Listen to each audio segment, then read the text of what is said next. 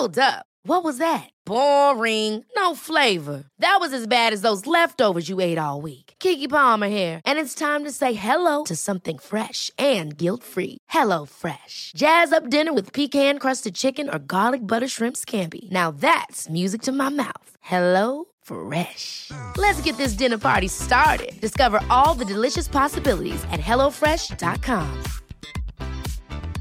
I'm Sandra, and I'm just the professional your small business was looking for. But you didn't hire me because you didn't use LinkedIn Jobs. LinkedIn has professionals you can't find anywhere else, including those who aren't actively looking for a new job, but might be open to the perfect role, like me.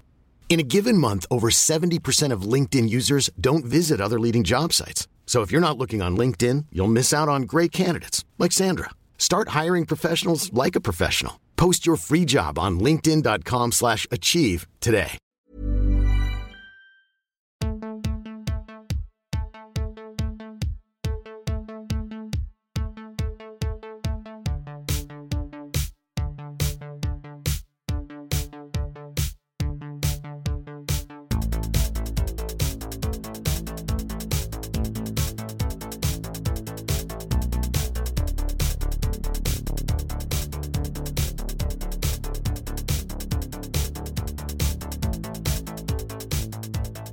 Welcome to Bad Dad, Rad Dad, where we look for better dads one movie at a time. I'm Kylie. And I'm Elliot. We're going to talk about the movies we watched this week before crowning the baddest dad and raddest dad of them all.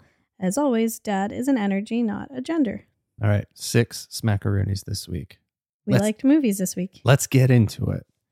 I'll kick things off with the first one. Went to the theater a lot this week. Yeah. Not complaining. So the first movie was the 1962 drama mystery thriller, The Trial. It was directed by Orson Welles. This is also our first Orson Welles film that we've both ever seen. And the adaptation and dialogue was written by Pierre Cholat. And is also written by Orson Welles and based off the novel by Franz Kafka.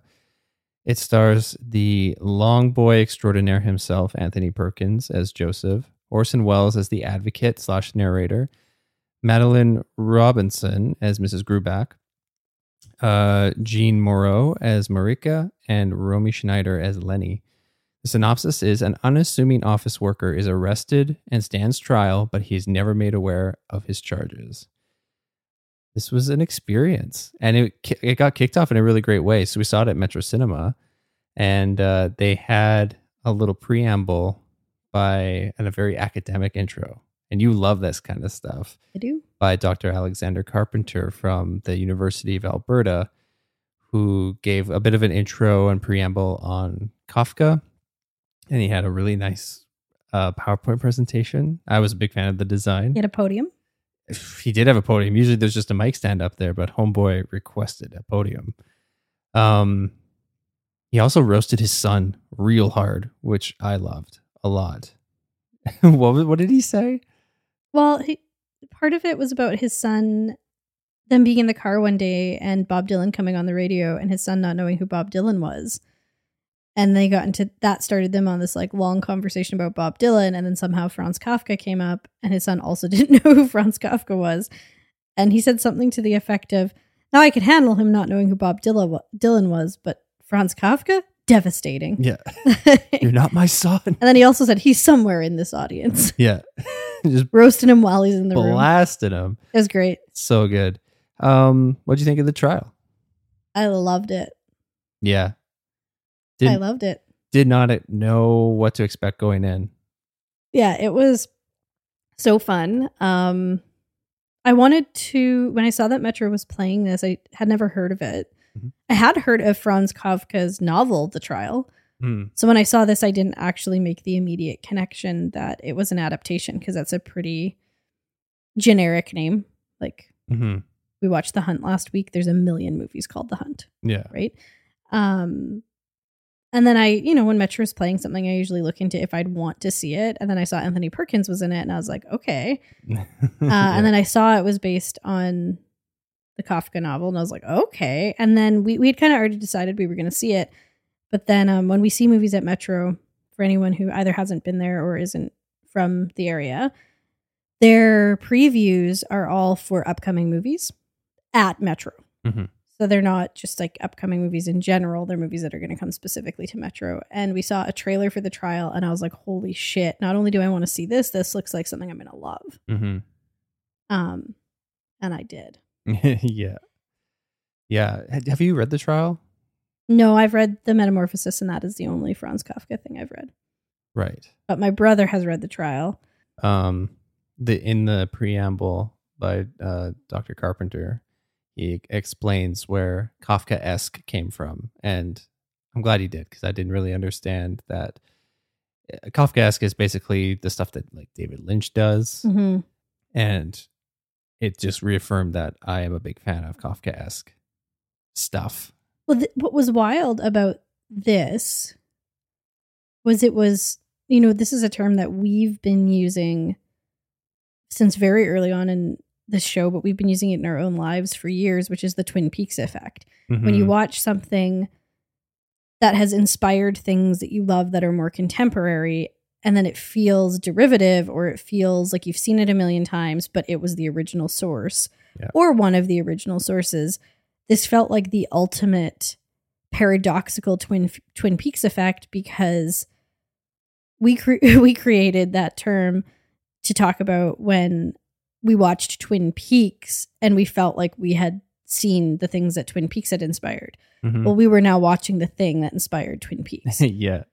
And that was just like a total like mind fuck because it never ceases to amaze me and delight me that I can watch something from decades ago and it can feel so fresh and it can feel contemporary.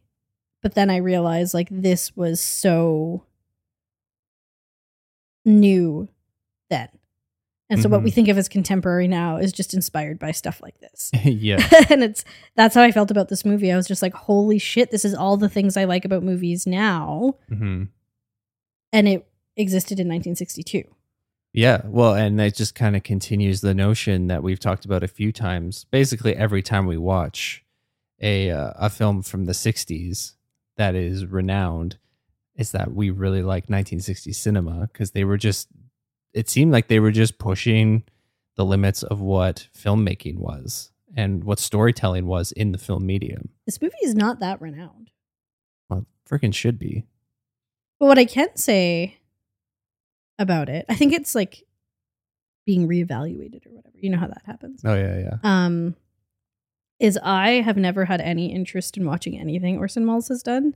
I was just like, Orson Welles, Citizen Kane, who cares? I kind of think, like, I don't know why, but I just think, black and white, old timey, like, look at here, she. That's kind of the vibe I get, even though I feel like that really predates Orson Welles. Probably. But that's what I kind of always felt about it. Yeah, and just like this predetermination that it would be boring. Yeah. And then I saw this and I'm like, well, Orson Welles, maybe I can fuck with you. Like,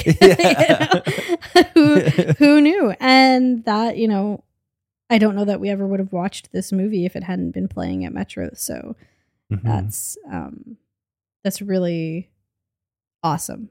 I think the other thing that made us watch it was that Anthony Perkins was in it. Yeah, I'm always, since Psycho, I'm excited to dive even deeper into the Longboy Perkins filmography. He's so magnetic on screen. Mm-hmm. And Orson Welles, I mean, if you've listened to the show before, you know that I love a one-take shot. And I guess that Orson Welles loves that stuff. And it's on full display here. But it lends itself so well to his actors, and specifically Anthony Perkins, because it just lets him sing, so to speak, in all of these scenes.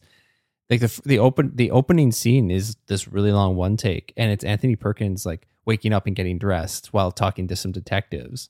So it's this really compelling dialogue, and it's also just like very kinetic while he's like kind of scrambling to get dressed and look for people that are that live in his apartment building. It's just really compelling right out of the gate, and then that's continued throughout the rest of the film. And then as it starts kind of dabbling more in surrealism and embracing its oddities, it makes it even better. And I love Anthony Perkins' mannerisms. Mm-hmm. Like he's very effeminate in his movements, and as I'm saying that, I feel like I am as well.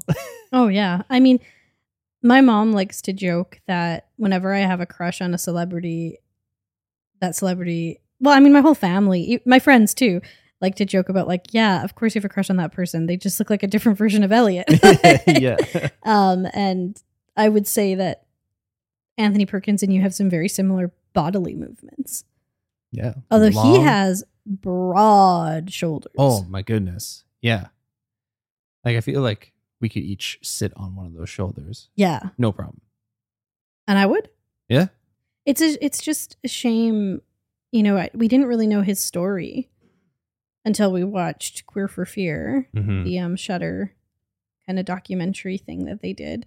And it seems like he was interested in, particularly around the time that he did Psycho, and then this is 2 years after Psycho, in taking on these really interesting projects.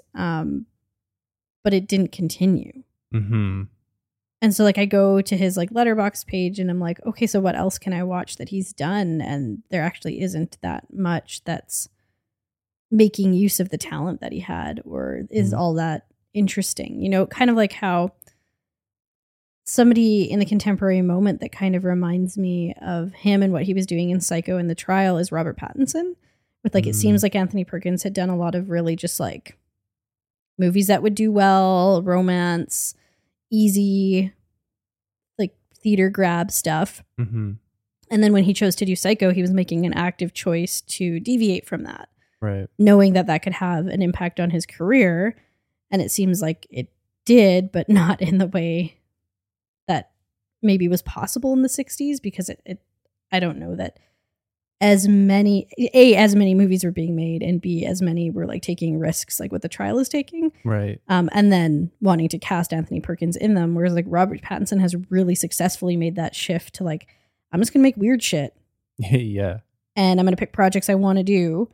And it just makes me sad because I feel like if Anthony Perkins was the age he is in The Trial now, he'd be making the coolest shit and picking the most interesting projects. Yeah. And like we kind of learned about his queerness in the Queer for Fear documentary and his struggle with that identity. And I feel like if he was around now, that would be less of a case. Hopefully. Ideally. Well, I feel really conflicted about this. So when I was reading up some of the trivia about this movie, and one of the things that Dr. Carpenter said in his intro, which was brought up a lot, and like the things I was reading, was that Orson Welles obviously is well-liked, successful director, and he had a lot of choice for his next project, and he chose this, and people were like, really? Mm-hmm. You know, but he wanted to make this movie, and that he felt very strongly when this movie was finished that it was some of his best work and his most personal work. One of Orson Welles' buddies, so this is really a game of telephone, so I guess how much this is true, Who knows? we don't know. But one of his buddies, Henry Jaglom, what a name, might be Jaglom, has said that Welles knew that Anthony Perkins was gay and, quote, used that quality in Perkins to suggest another texture in Joseph K., a fear of exposure. The whole homosexuality thing, and that's a direct quote. Well, that's what I'm going to name my band, the whole homosexuality thing. That's good. Using Perkins in that way was incredible for that time. This was intentional on Orson's part. He had these 3 gorgeous women trying to seduce this guy who was completely repressed and incapable of responding. The closetedness of Perkins' homosexuality, he thought, brought a whole wonderful subtext to the film. I remember him saying that they never talked about it, but he felt that Perkins definitely knew what he was doing. Because on the one hand, I felt that in the film. Yeah. And I felt like, because this is a big part of the movie, and I don't think it's a spoiler at all to talk about. This film is dream logic. Yes. Beginning to end. Mm-hmm. And it feels like a man caught in a nightmare. I mean, when you look at that synopsis, a person is arrested and stands trial, but they don't know what they're charged with. Like that is like the nightmares I have where like I just can't get my course outlines printed for the first day of school, and the students are already in the room, and and for some reason it just won't work, and it just won't work, and it just it's that feeling. Yeah, right? just stuck in the muck and you can't get out. And everywhere you turn, it's just this another problem, and you don't have an answer, and you're confused about what's happening. Yeah. And then within that, there are several women who very aggressively and directly try to have sex with him. Oh man, everybody's freaking horny for Anthony Perkins. Which I get, because he's a beautiful, beautiful, beautiful human being. But he's just at times he feels annoyed by it. At times he seems oblivious to it. And at times he seems angry about it. Yeah. And I do think you can read into that, there's a queer analysis latent within that that pairs with the nightmare logic to make something actually really complex and really of the time, because maybe that wouldn't be as applicable today, at least in certain parts of the world, but also really astounding for the time. Yeah. But what makes me feel uncomfortable about it is if it's true, because of course this is a friend who's saying that Orson Welles said this to him, but if it's true that Orson Welles was doing this on purpose but wasn't talking to Anthony Perkins about it, then just saying oh, he knew what I was doing. Yeah. And it's how fair is that? And when, we know where Anthony Perkins' story eventually goes, as a man who died from AIDS and never publicly came out, that's this feels very exploitative. Yeah. To do that to him. And didn't he also put himself through conversion therapy? Mm-hmm. This was somebody who struggled with their identity, and to have this kind of hearsay, this is what Orson Welles' ulterior motives were, may or may not have been. I don't love that. Yeah, it's really tricky because who really knows, especially when it's this game of telephone. But it's, on the one hand, I think reading the film in that way actually just elevates the film further for me, but then thinking about the real human beings involved in the making of it, and then how having that subtext within the film could impact their lives and careers, and particularly Anthony Perkins, makes me feel pretty uncomfortable. Yeah. When there's no confirmation that he was yes, I approve of this. But I also think it's something you could also not read into the film.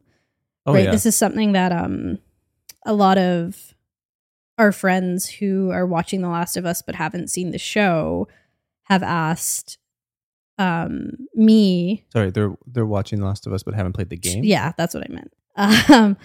That they asked, were Bill and Frank a couple in the game? Mm-hmm. And I'm well, yeah, but in a way that if you wanted to ignore it, you probably could. Yeah. If you wanted to not see it, you probably could not see it. And so this film kind of feels like that you could read into his interactions with women in the film in very many different ways that might actually speak more to who the viewer is and how the viewer responds to these moments than specifically Anthony Perkins as a human being outside of the movie. Yeah. But it still is pretty icky if that was the intention, knowing where Perkins' life goes from there. Yeah. And I feel like that's something that a quote unquote typical moviegoer would not know. If they don't have the full backstory or knowledge on Anthony Perkins. Right? Yeah. If we had watched the trial same time last year, we wouldn't have known that. Exactly. So there is a very, just watching it and taking what is on the screen as it is. And then there's the work that we do here at Bad Dad, Rad Dad of digging a little bit deeper, getting to the hard truths behind the films we watch. Yeah, we expose the hard truths. Roger Ebert, do you like him? He is in the same business as us in terms of reviews. Not anymore, he isn't, but rip. He does have a cool website, I think. Yeah. So he was really partial to this reading of the film. And I have a quote from him talking about the trial where he said that the film could be, quote, interpreted as a nightmare in which women make demands Kay is uninterested in meeting. And that can be a part of the trial of the film. Mm-hmm. I mean, homeboy, Magician's Body Perkins, is the whole movie. There is this kind of main thing where he's trying to figure out what he's being put on trial for. but he's being put on trial for multiple things throughout the film. Absolutely. And specifically the reading that Roger Ebert just put into it, but there's multiple things that he's challenged by and quote unquote put on trial by throughout the film. And it tests the audience too. I felt tested. I was just like, what is he being charged? Absolutely. And I think like that, to my understanding, is the kind of heart of the book, which I haven't read. And so I don't have a whole lot to say about as an adaptation of a very prominent, important novel, how it succeeds. And usually I have lots of feelings about that. I have the trial, I think, in my to read pile upstairs right now. And it's been there for years. One day. Yeah, it's a stack of like 70 some books, and I barely make it through 5 in a year. I just buy new ones and don't touch the ones that are already there. But interestingly, this was a marathon of a day for us because we went and saw this at 3:30. And then my brother was having a birthday dinner with the family. The family, as if we're some cult with our family. In the mafia. Yeah, we were meeting with the family. Just like a 1-minute walk from the theater. So we were like, okay, well, we live about half an hour drive away from the theater, so we're not going to go home. So we like went to a coffee shop across the street. Then went to dinner with my brother. Then went and met up with 3 of our very close friends who live nearby for half an hour at their house, and then drove them to come with us to the next movie that we were seeing at 9:30 at Metro again. But in this in-between, when we were having dinner with the family, we were sitting beside my brother, big table of lots of people, and he told him that we saw this. He hasn't seen it, but he has read the trial. He really likes it. He asked about the ending, which we obviously won't get into, but I was like, no, it didn't end like that. It ended like this. And he was like, wow, much more dramatic. So he was already unimpressed with the adaptation just based on that one moment. So I guess we'll see once. I mean, you'll probably read the trial before I do, but we'll see how it holds up. Are you interested in reading Kafka after? Yeah, I think it'd be interesting to delve into it a little bit. You know about the Metamorphosis? I know about it. Yeah. Does it interest you? Yeah, it does. Do you want to see Citizen Kane now? Yeah, I do. Oh wow, lots of things you want to do now. Yeah, I want to go deeper into the Orson Welles well, and I want to see that. For some reason, I thought he made 12 Angry Men. He didn't. But that's another one of those. Look at he or she, but I know people really like 12 Angry Men. So one day. The interesting thing about this, though, is that based on what we saw in this film, and we both really loved this movie. It's so surreal. It's really dreamlike. Yeah, but like nightmare logic. Yeah. Like it's one of those, like, it's scary, but there's nothing overtly scary about it. It's a total mind fuck. But and also it's beautiful.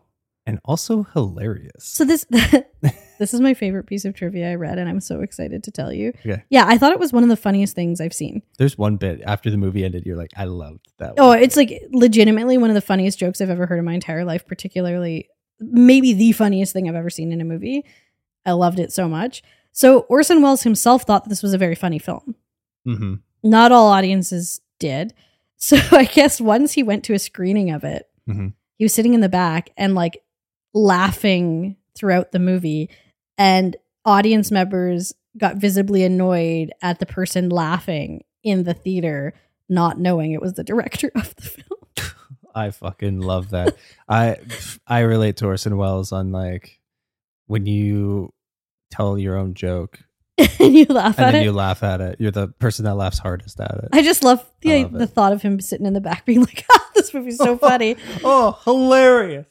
I have to before we move on, just want to say a couple more things about Kafka, because this movie immediately I was like, this has everything I love about all my favorite types of media, art in general, like is like this. And hearing the lecture, the little mini university lecture at the start, made me wonder, like, is everything that we love originated from Kafka?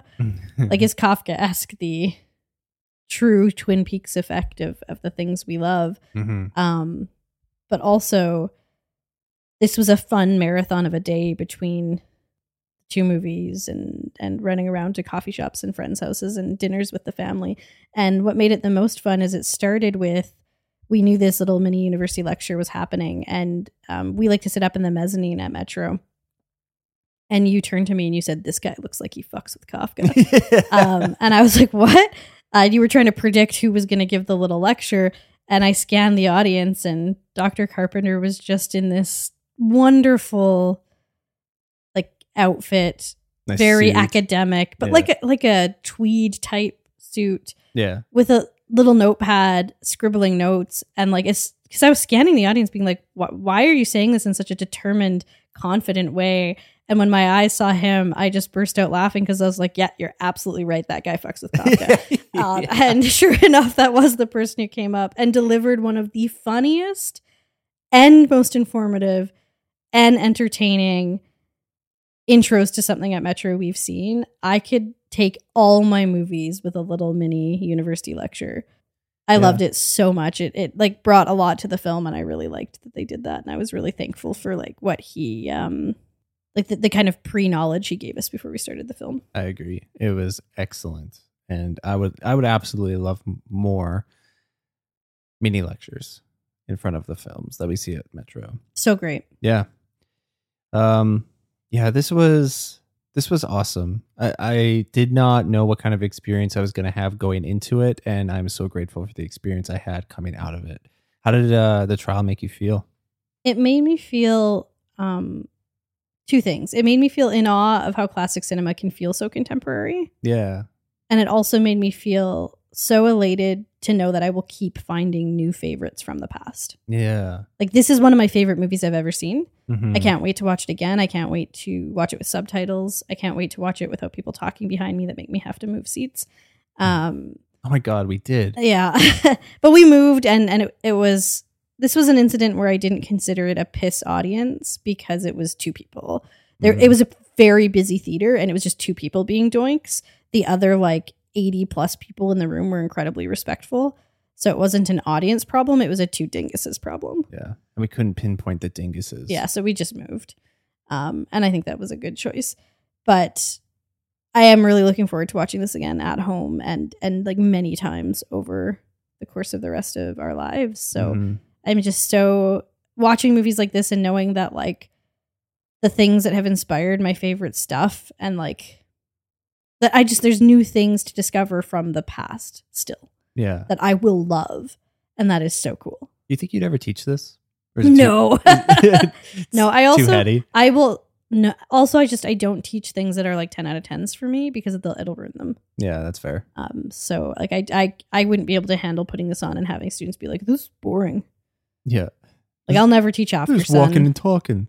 What's this long guy doing? They're for sure. I mean, sometimes I'm more likely to teach something that I really love 8s in or a 9s. creative writing class. Right, yeah. I wouldn't show the whole movie, but maybe I'd show clips of it. I also, I could see this being something that like I show clips of to like particular students individually as inspiration for projects they're working on. Like, I have a student right now who I'm like, this parts of this film, even like just that opening scene you described, would be a very applicable like mentor text for the like project that's currently being worked on. But no, I wouldn't teach it. Yeah, that's fair. How did it make you feel? I echo a lot of what you were saying too, of just that, that excitement of finding something that's been around for so long and discovering it for the first time. And yeah, just riding that high of, wow, this thing that's existed for so long can so easily become one of my favorite things I've ever seen. And I also felt just like completely compelled from beginning to end. Such a great movie. And it's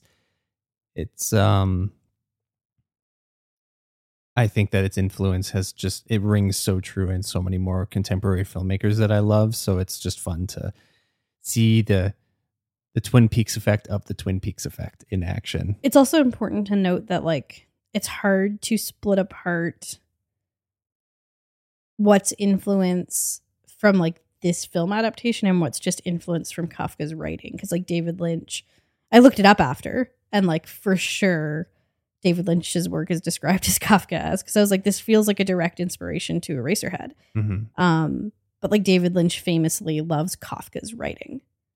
Yeah. So yeah, I don't know, it's amazing. Anyway, All right. Different type of movie. Yeah. So we had a whirlwind. Whirlwind. I like that term too. Our world was a wind when we went to this movie, had a bunch of other stuff, and then went to another movie at 9:30 p.m. And that movie was the 1996 crime thriller Bound. It was directed and written by Lily and Lana Wachowski. I believe it's their first feature film. But I should probably look that up and confirm it. It stars Jennifer Tilly as Violet, Gina Gershon as Corky, Joe Pantoliano, is that how you say it? That's it. As Caesar, and Christopher Maloney as Johnny. He is indeed from Law & Order SVU. Dunk dunk. The synopsis for Bound is tough ex-con Corky and her lover Violet concoct a scheme to steal millions of stashed mob money and pin the blame on Violet's crooked boyfriend Caesar. I've been wanting to see this forever because it's a like staple queer movie. Mm-hmm. And it's also, I think, a movie that's been reevaluated for its importance to queer cinema since Lily and Lana Wachowski have like embraced themselves. And I just have always really wanted to see it. So as soon as it was like playing at Metro, I was like, well, we got to go see it. Mm-hmm. And so we took our 3 close friends, Sanford, Alex, and Max, made them come with us, and we all watched it together. What did you think of Bound? Yeah, going into this, knowing that this was a pre-Matrix Wachowski film had me really excited, but also the fact that it is such a big part of queer cinema also had me excited.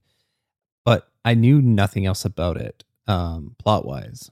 It's not their first feature film. What? Do you know what it is? Assassins. All right. This is their second feature film. So, I misspoke.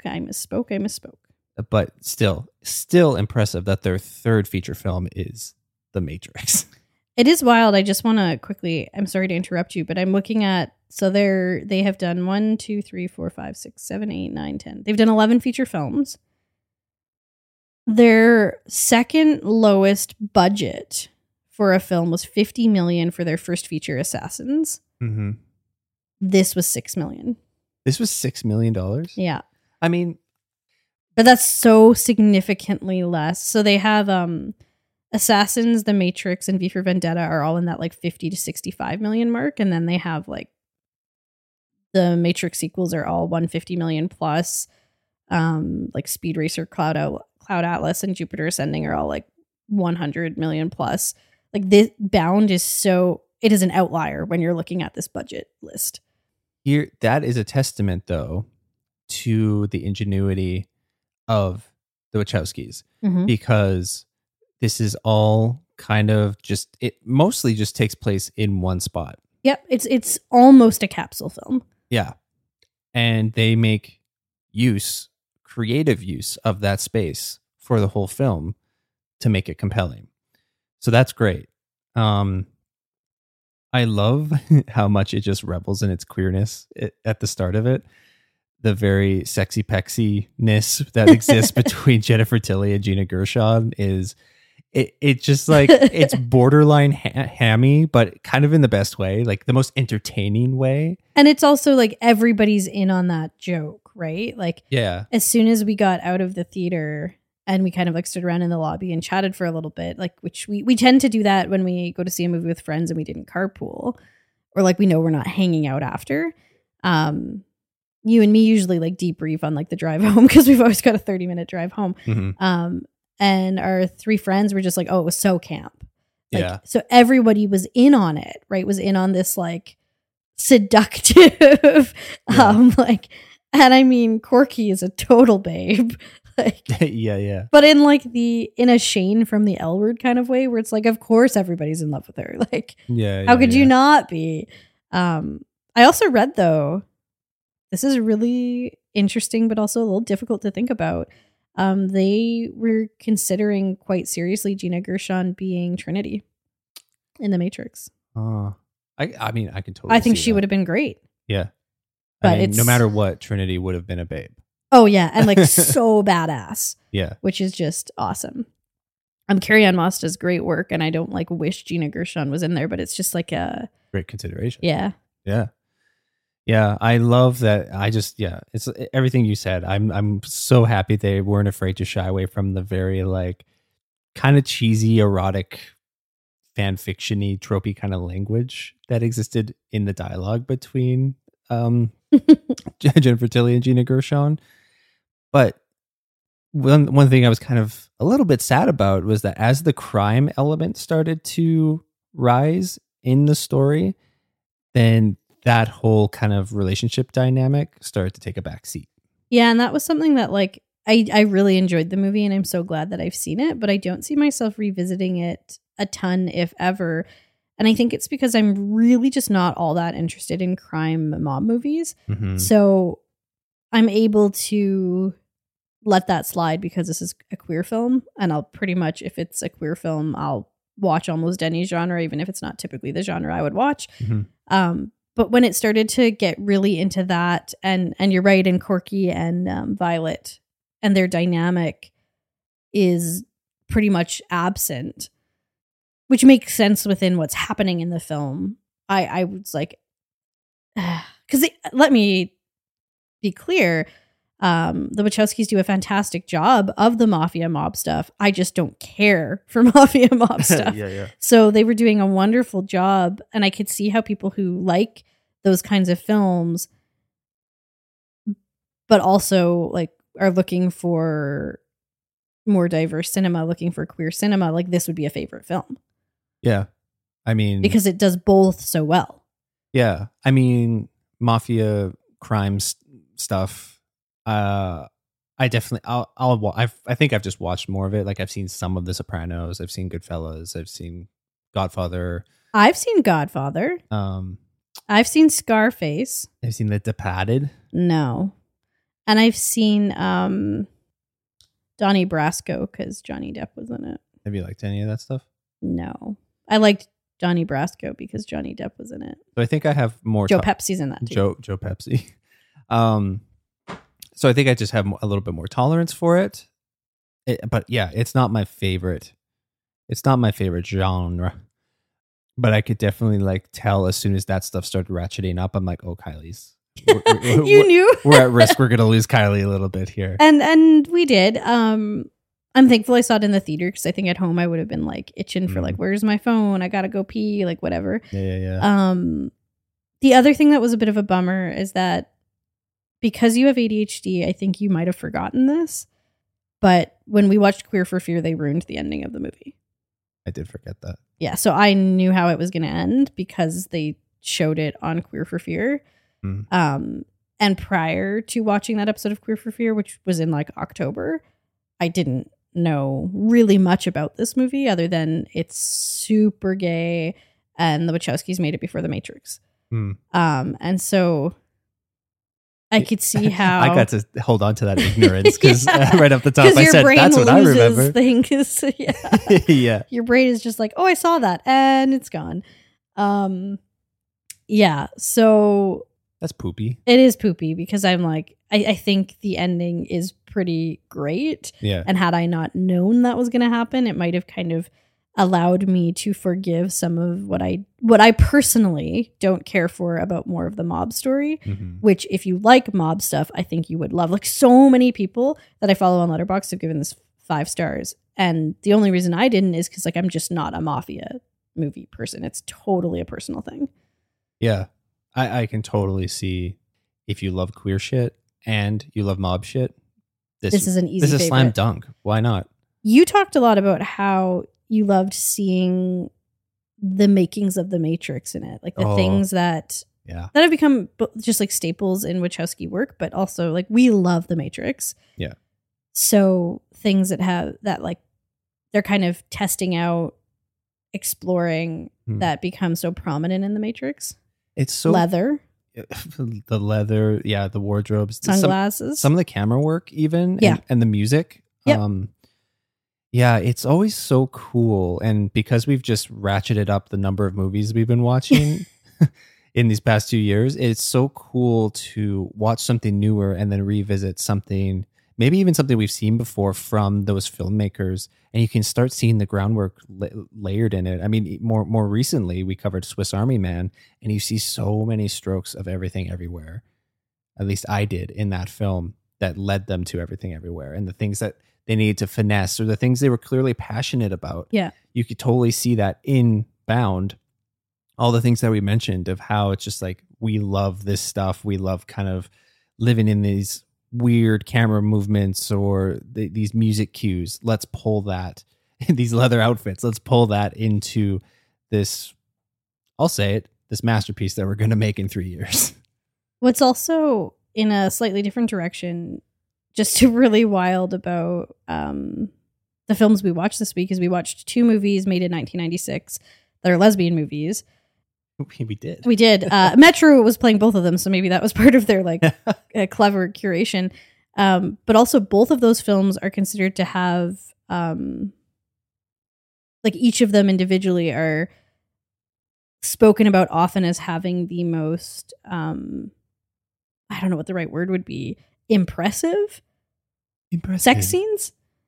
So like Bound and a movie we're going to talk about in a little bit as like having like these foundationally important sex scenes that feel like true to the queer experience.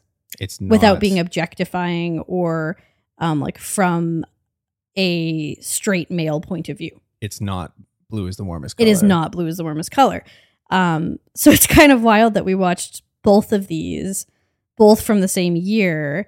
And it's really easy to forget the 90s don't feel that long ago, that like things were very different then. So a lot of the trivia for this film is, you know, one of the first ones is when the Wachowskis were like shopping the script around, executives were like, yep, if you change Corky to a man. Go fuck yourself. And the Wachowskis, I love this so much, said, quote, that movie's been made 1 million times. We're really not interested. Fuck yeah. Also, Gina Gershon wanted to make the film, and her agent said, that's a mistake. That's going to hurt your career. Don't do something with lesbian content. Also, the Wachowskis are like very new directors. Like, don't do it. Gershon did it because she loved the script, and then she fired her agent. Amazing. Like, I just love the like commitment everyone had. And the other thing that I think is really important, of course, reevaluating this film now, we know that the Wachowskis are like mega queer, and the two of them have done such good work to use their position within the industry to support trans voices, queer voices, and take on some like smaller projects in production. But that wasn't necessarily understood at the time that this film was made. And one of the things that they did is they hired Susie Bright, who's like a very well-known. This is another thing that the other 1996 lesbian film that we're going to talk about has in common, is these like very small cameos from very specific like gender studies figures that like the average audience is probably going to miss. So Susie Bright is like a lesbian sex writer, very prominent in the 90s, like consultant. Oh, yeah, like she's somebody who like spoke about that kind of stuff. And they hired her to be what we would probably now call an intimacy coordinator. Oh, cool. But they hired her to be the one who consulted on the like intimate scenes. That's lovely. And I think that is one of the most important things that a creator can do. And Craig Mazin and Neil Druckmann have been talking a lot about this on The Last of Us. When you're speaking to something that isn't your own experience, which of course we now understand this is the Wachowskis' experience, but at the time, bringing in another person is so important to not just be like, blue is the warmest color.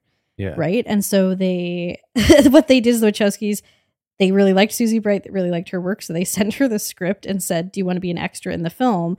When she read it, she said she thinks it's really amazing that the film has these scenes of women enjoying sex together and not apologizing for it. But the script didn't have descriptions of the scenes, the erotic scenes themselves. And so she said, could I be a consultant? And they were like, absolutely, yes. And then she's also in the bar scene. She's the woman that Corky tries to pick up. Oh, nice. And I guess in that bar scene in general is just like, quote, real life San Francisco lesbians, which is really awesome. So I just think in general, it seems like this was a real passion project.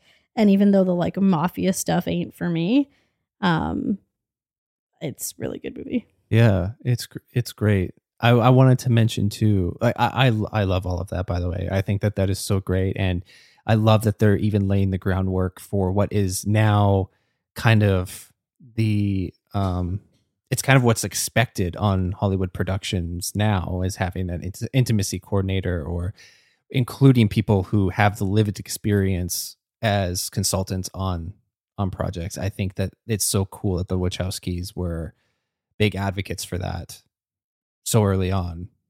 I just also wanted to mention, even though he plays a massive role in the whole crime portion of the film, Joe Pantoliano is great at playing unlikable characters. Ugh, I hate him. Like, and I think it's really cool that the Wachowskis obviously were really taken with the actors in this film, because obviously, like you said, they wanted to take Gina Gershon and cast her as Trinity, but they actually took Joe Pantoliano and cast him as Cypher in The Matrix. And he is great at playing an unlikable character in The Matrix as well.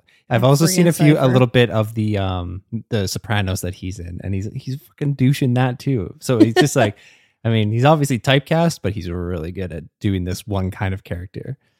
But I thought he was really great in this as well. This was fun. It was fun, and it was fun to see it with friends. Fun to see it on like a double feature movie day. Mm-hmm. How did Bound make you feel? Grateful that this walked so that The Matrix could. Whoa. How did it make you feel? I also felt grateful. I felt grateful for this as like a little early mega queer Wachowski sisters gem. Mm-hmm. Like, it's just this little diamond in their like oeuvre. Not all of their movies have been total hits for me. Yeah. But I mean, I think when we go back and we look at their early catalog, their movies are so queer. Like V for Vendetta even, right? Mm-hmm. And like they were not like, it was not subtext in Bound the way that it's, you know, a portion of V for Vendetta are more like you have to infer it in The Matrix. It is just like fully on display, and Bound was made before those films. Mm-hmm. Well, and it makes me wonder too, because now, I mean, we've read so much and there's so much you can look into around The Matrix and the queer storytelling that exists within The Matrix that's kind of hidden or sewn into in a way that like Orson Welles was trying to do with The Trial, apparently, right? Yeah. But like, you have to wonder that if the Wachowskis fully leaned into telling a queer story, like if it was two women, two men, some trans folks, whoever it was, that were kind of at the core of the storytelling, and it wasn't Keanu Reeves and Trinity, if it would have been as successful, if it was the exact same story, but it was just probably not, unfortunately, leaned more heavily into the queerness. Not in 1999, I don't think. Yeah, it would have been more pee pee poo poo, but well, audiences would have been more pee pee poo poo about it. The movie probably would have been badass. But yeah, it would have still slapped because it's a masterpiece. We haven't covered it on the show. One day. One day, indeed. Yeah. Okay. First mystery movie pick of the week was this guy's. And I picked a film that's been rattling around my brain for a little while now and finally settled on it. I chose the 2016 comedy drama musical La La Land. It was written and directed by Damien Chazelle. It stars two beauties. Two beauties indeed. Ryan Gosling as Sebastian and Emma Stone as Mia, as well as J.K. Simmons as Bill and Rosemary DeWitt as Laura. The synopsis is, while navigating their careers in Los Angeles, a pianist and a actress fall in love while attempting to reconcile their aspirations for the future. A what and an actress?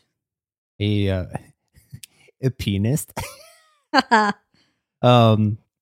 This is a long time coming. I feel like, and I might get into this a little bit later, but I feel like I've had a stinky attitude about this movie for a long time. And maybe I'll get into this a little bit more after we tell our Where Were You When La La Land won and lost Best Picture story. So I want you to take the lead on that and also tell me what you think about La La Land. You want me to start with the Where Were You? Yeah. Okay, so I have a love-hate relationship with awards shows. I think I'm much more cynical about them and feeling like they're just a marketing Ploy. Yeah, and like that it's all about who has enough money to get in, and I'm very cynical about them, and yet I'm still invested in them. So Yeah. The awards year that La La Land was nominated, we had seen Moonlight. We really liked Moonlight. Mhm. I can't really remember much of what else was nominated. What we tend to do when we watch awards shows is PVR them and start them about an hour or so in, and then fast forward through stuff we don't care about. Like, I mean, obviously the commercials, but also if there's like a speech that's just like real thank you, thank you, thank you, and they're not saying anything, we tend to fast forward through those. And then we inevitably catch up with the live recording. So when we were watching this one, as soon as La La Land won, we got angry and deleted the recording. Yeah, because we were all in on Moonlight. We were all in on Moonlight. And we were like, okay, once again, the movie that is like Kissing Hollywood's ass. Yeah, it wins. And we were just really, really frustrated. This was one time where we actually hadn't caught up to the live recording, and like we were like close to it, but we just deleted the recording, shut off the TV, and I picked up my phone, and then I was like, oh my God, Moonlight won. And then we were like scrambling to find like the immediate uploads to YouTube of what had happened. So we didn't actually watch it happen live, despite the fact that we were watching the awards, because we were so mad that La La Land had won. Yeah. So it was a very strange experience. I still think it is one of the crappiest things that it has ever happened, because it really stole the moment from Moonlight. And I get that accidents happen, but like, jeebus. Yeah. So that was really silly, but it also, you kind of touched on it a bit, but it added to this kind of stinky attitude that I've had about this movie for a while, is that I just kind of, when it came out, I'm just kind of like, this is kind of like the on Hollywood's ass movie. It's just trying, it's just like a bunch of white people explaining jazz to white people, and it took away from Moonlight's moment. So I kind of just like put it on the poo-poo list for a really long time. Same. I already felt sour about it before the awards, and like this just being like, I'm not really that interested in this. And then after it, I was like, you're dead to me, La La Land. Well, yeah. Even though it's not La La Land's fault that happened. No. And yeah, and just like the fact that I remember in the moment just feeling like this movie is winning over a deeper, more emotionally gratifying and unique Black story. Why? That is also like the thing about Moonlight. We haven't covered it on the show, but like Moonlight felt like innovative filmmaking, and we haven't started talking about La La Land yet. But as good as this film is, it also does not feel that innovative to me. Sorry, people who love La La Land, don't hurt me. Let's talk about La La Land. Well, looking at my list of movies to watch, I revisited this and was looking at like so many people that I follow on Letterboxd love this. They do. It's and like people 4.5 out of 5s and 5s. People I trust too, and people who I tend to agree with. Yeah. And it has a high rating. I'm like, okay, I think now I'm ready to open my mind and watch La La Land. And it is truly a wonderful film. It is. It's really well made. Yeah. I mean, getting into some of the specifics, right out of the gate, so vibrant, opens with a oneer. Love that. But like it came on, and it's a while before we get to the title card. And you're like, what is this? And then a musical number kicks in, and you're like, this is a musical? What did you pick? Well, and it's really interesting because I've also been in a space, and I think it's people were watching La La Land again because of Babylon coming out, and because they're both made by Damien Chazelle, and they both are about Hollywood. So it's kind of been making its way back onto like Letterboxd with the people that I follow. Also, I think people around awards season often watch like older awards movies too. And I had been considering picking it.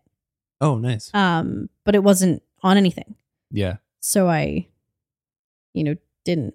But then I was like, I don't actually know what this is. Is it La La Land? And it was, but that's not really how I expected it to start, to be honest. Yeah. I didn't know. Yeah. Like I didn't really know a lot about it and how heavily it leaned into musical, or didn't. But like I was saying, getting into the specifics of what makes this film so wonderful.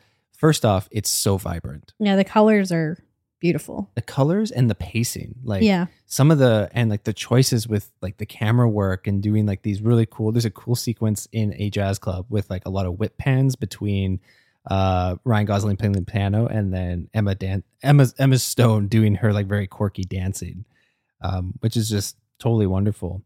But I mean the meat and potatoes of this film. We said no more of that. Okay.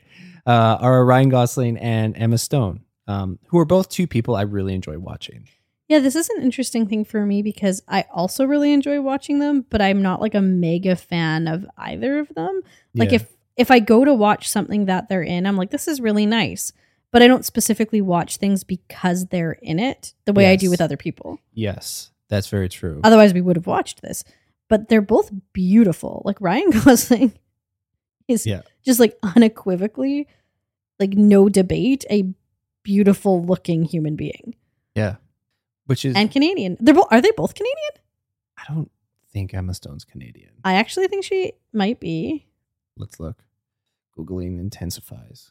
Ryan Gosling for sure is from Ontario, I believe. Yeah. He was on Breaker High or whatever. Yeah, I watched that as a kid, so I'm an OG Ryan Gosling fan. He's American. Oh. Well. He was born in Scottsdale, Arizona. That is disappointing, Emma Stone. Be Canadian already. I want to say I love both of these actors, but I also really love Ryan Gosling getting worked up for comedy's sake. Moments like that. Like think like the Papyrus SNL bit where he gets worked up. He has a few moments of where he just kind of freaks out a little bit in this movie. And he does it so well. He knows how to really deliver a really great comedy beat. And I love it when it happens because he's somebody who you just kind of think of, oh, Ryan Gosling, he's from Drive. He's really like sexy and cool and composed, but he can have these moments where he's just yelling for no reason. And I love a bit like that. I do love that you, Elliot Cuss, believe that Ryan Gosling is sexy and cool and composed. Yeah, he is. He is. He is a beautiful man. And the two of them together have really great chemistry. Like I used to really like Crazy Stupid Love. I have a feeling if I watched it now, I wouldn't feel the same way. Mm-hmm. But the two of them are really great together in that film. Mm-hmm. I can see why this is so many people's favorite movie. Yeah. I feel a little bit like how I just spoke about Bound in that from a craft perspective, I get it. Yes. But I have to acknowledge that like old Hollywood stuff is just not my thing. Yeah. Like where the kind of core conflict is like the industry, man. I'm just trying to make it big. Yeah, like it didn't work for me in quirky Under the Silver Lake. It doesn't work for me in Once Upon a Time in Hollywood. And this is the most it's worked for me. But that's because it's dressed up really nicely. Yeah, ish. I don't know. When it gets into all of the old Hollywood stuff, it doesn't elevate it for me the way I think it elevates it for other people. Yeah, that's fair. And I'm missing it. Like I'm not somebody who watches old Hollywood movies. Mm-hmm. So I think there's a lot of homage and Easter egg that I just don't see because I don't know it. It would be like somebody watching who doesn't like horror movies but doesn't hate them and watching something that's just, or like Cabin in the Woods, which is just like, you watch that one scene in Cabin in the Woods and we're like, there's Pinhead, there's this, there's that. Yeah. That would be totally lost on someone who doesn't watch horror movies. And so they might like Cabin in the Woods, but they don't love Cabin in the Woods. Yeah. And that's how I feel about this. I'm just not somebody who has seen a lot of old Hollywood stuff or is interested in seeing a lot of it. And it's a love letter to that. While I think it's also a bit of a critique, which is cool. Yeah. It's just not fully my thing. Yeah. I also like don't think I have any interest really ever in going to Los Angeles. Yeah. Like I'm much more drawn to New York mm-hmm. as a representation of America than I am as Los Angeles. Yeah, I agree with that. Yeah, I agree. It just didn't hit on, seeing so many people hit this with a 4.5 out of 5 or a 5. It doesn't hit the emotional beats that push movies into a 4.5 and a 5. Yeah. Or for me, yeah. Or just give me that feel. Like the way that the trial was just like, I got to the end of it and I'm like, this is a 5 out of 5. Yeah, the whole experience, I was glued to the screen and just, it did something to me personally. Yeah. Whereas I felt the film existed and I existed and that was it. Yeah. When a film is a 4.5 or a 5 for me, I feel like the film and I have become one. Yeah. The film is now a part of me permanently. And La La Land, I'm like, I saw it. La La Land is kind of, if we still did this, like when I lived at home, if a movie was just on TV, you just kind of end up watching it. Yeah. And if La La Land was on, it's like, oh, it's La La Land. Okay, I'll sit down and watch La La Land. So here's the thing, though, because I do truly get why this is so many people's favorite movie, and I also understand why it was nominated for so many awards. The ending is amazing. Yeah. Like the last 20-ish minutes of this movie, truly phenomenal. Like 5 out of 5 for me. But the rest of it didn't have me gripped enough to want to revisit it just to watch the ending. And that's tricky. I also I don't know if this is a controversial statement here. I don't think it should have been a musical. I think it should have had the dancing, but I don't think it should have had the singing because it didn't do it enough. Yeah, it like, I felt like it was a little self-conscious. Yeah, but like, do we or don't we? But like the thing is, the music is so good. Like not necessarily the musical numbers, but the music as a whole, agreed, is so good. Agreed. But yeah, it's kind of like, okay, should we put a little song in here? Okay, let's do it. Yeah, I mean, like I get really annoyed when people are like, this would make a movie better. So I'm not saying that as a whole because people love this movie.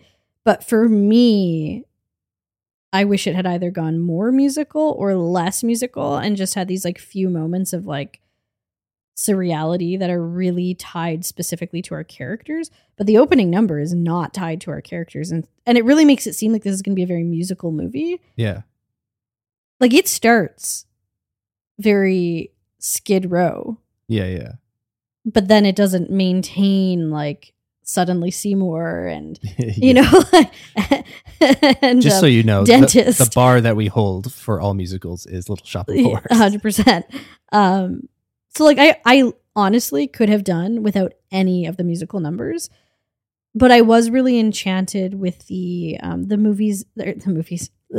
moments of surreality where they were dancing. The dancing was great. Yeah. But those weren't always tied to singing. Yeah. No, I'm totally with you. And it's not this thing of like the movie would have been better if this, like you're saying. I think it's just, it made me feel like, what am I watching? Yeah. Like, is this a musical or is it not a musical? Yeah. And I think that causing that confusion within both of us kind of speaks to the filmmaking decisions of, I don't know. It just felt like uncertainty to me. But for most people, it doesn't feel that way. So I think it's just an us thing. Yeah. Well, I guess pee pee poo poo on us. What do we know? We haven't made something that's won Best Picture for 2 minutes. We haven't. Ryan Gosling plays his own piano. Yeah. This is the thing. It's like anytime he was singing or playing piano, I just wanted to go listen to Dead Man's Bones. I know, me too. and I think I was pretty cool with like moments of diegetic music. I mean, I guess like moments where he's like playing on stage. Yeah. And it's not like a musical number, mm-hmm. but it's like he is playing a song on the stage. Like more Whiplash, I guess. I also feel that since this has come out through the pandemic, we became more frequent jazz listeners. We listen to jazz at dinner time a lot. It's pretty chill. It's the playlist is called Jazz Chill. Yeah. I'm pretty sure the jazz is like not jazz that anyone who actually likes jazz would approve of. Yeah. But we do listen to Jazz Chill playlist while we have dinner. Well, we've become bigger appreciators of throwing on jazz more often. So I feel like for me, the jazz that was coming up in this, I enjoyed a lot more than I probably would have around the time that La La Land came out. Just saying. Yeah. No, I liked this movie. Yeah. But I did not love this movie. Yeah. I'm not in love with it. Yeah. I'm not like chomping at the bit to revisit it every year or anything like that, but I'm grateful that the opportunity, like I recognized that this was an opportunity to open myself up to watching it and finally seeing it. How did it make you feel? It made me feel enchanted. That's nice. Yeah, I did. Honestly, it sounds like we really hated it. We didn't. I really, really liked it. It's just not one of my favorite movies of all time. Yeah. I really liked it. Solid 4 out of 5. Yeah. Which is like a really impressive score. Yeah, absolutely. I totally agree with that.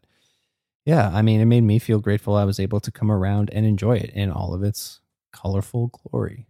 That's sweet. Mwah. Doing a lot of kissing this round. We only got one mystery pick each this week. Mm-hmm. I picked something strange. I picked the 1995 comedy drama Welcome to the Dollhouse. And on reflection, I wonder if I picked it because I just started teaching at Doll's House. And if just like the word dollhouse was rattling around in my brain. Mm. I find the title of this film very evocative. And I also really like the poster for it. I knew nothing about it. I was just like, people like it. Cool title, cool poster. So this was directed and written by Todd Solondz, which I didn't even know until I like decided to pick it. You didn't know who he was. Nope. So we'll get into that.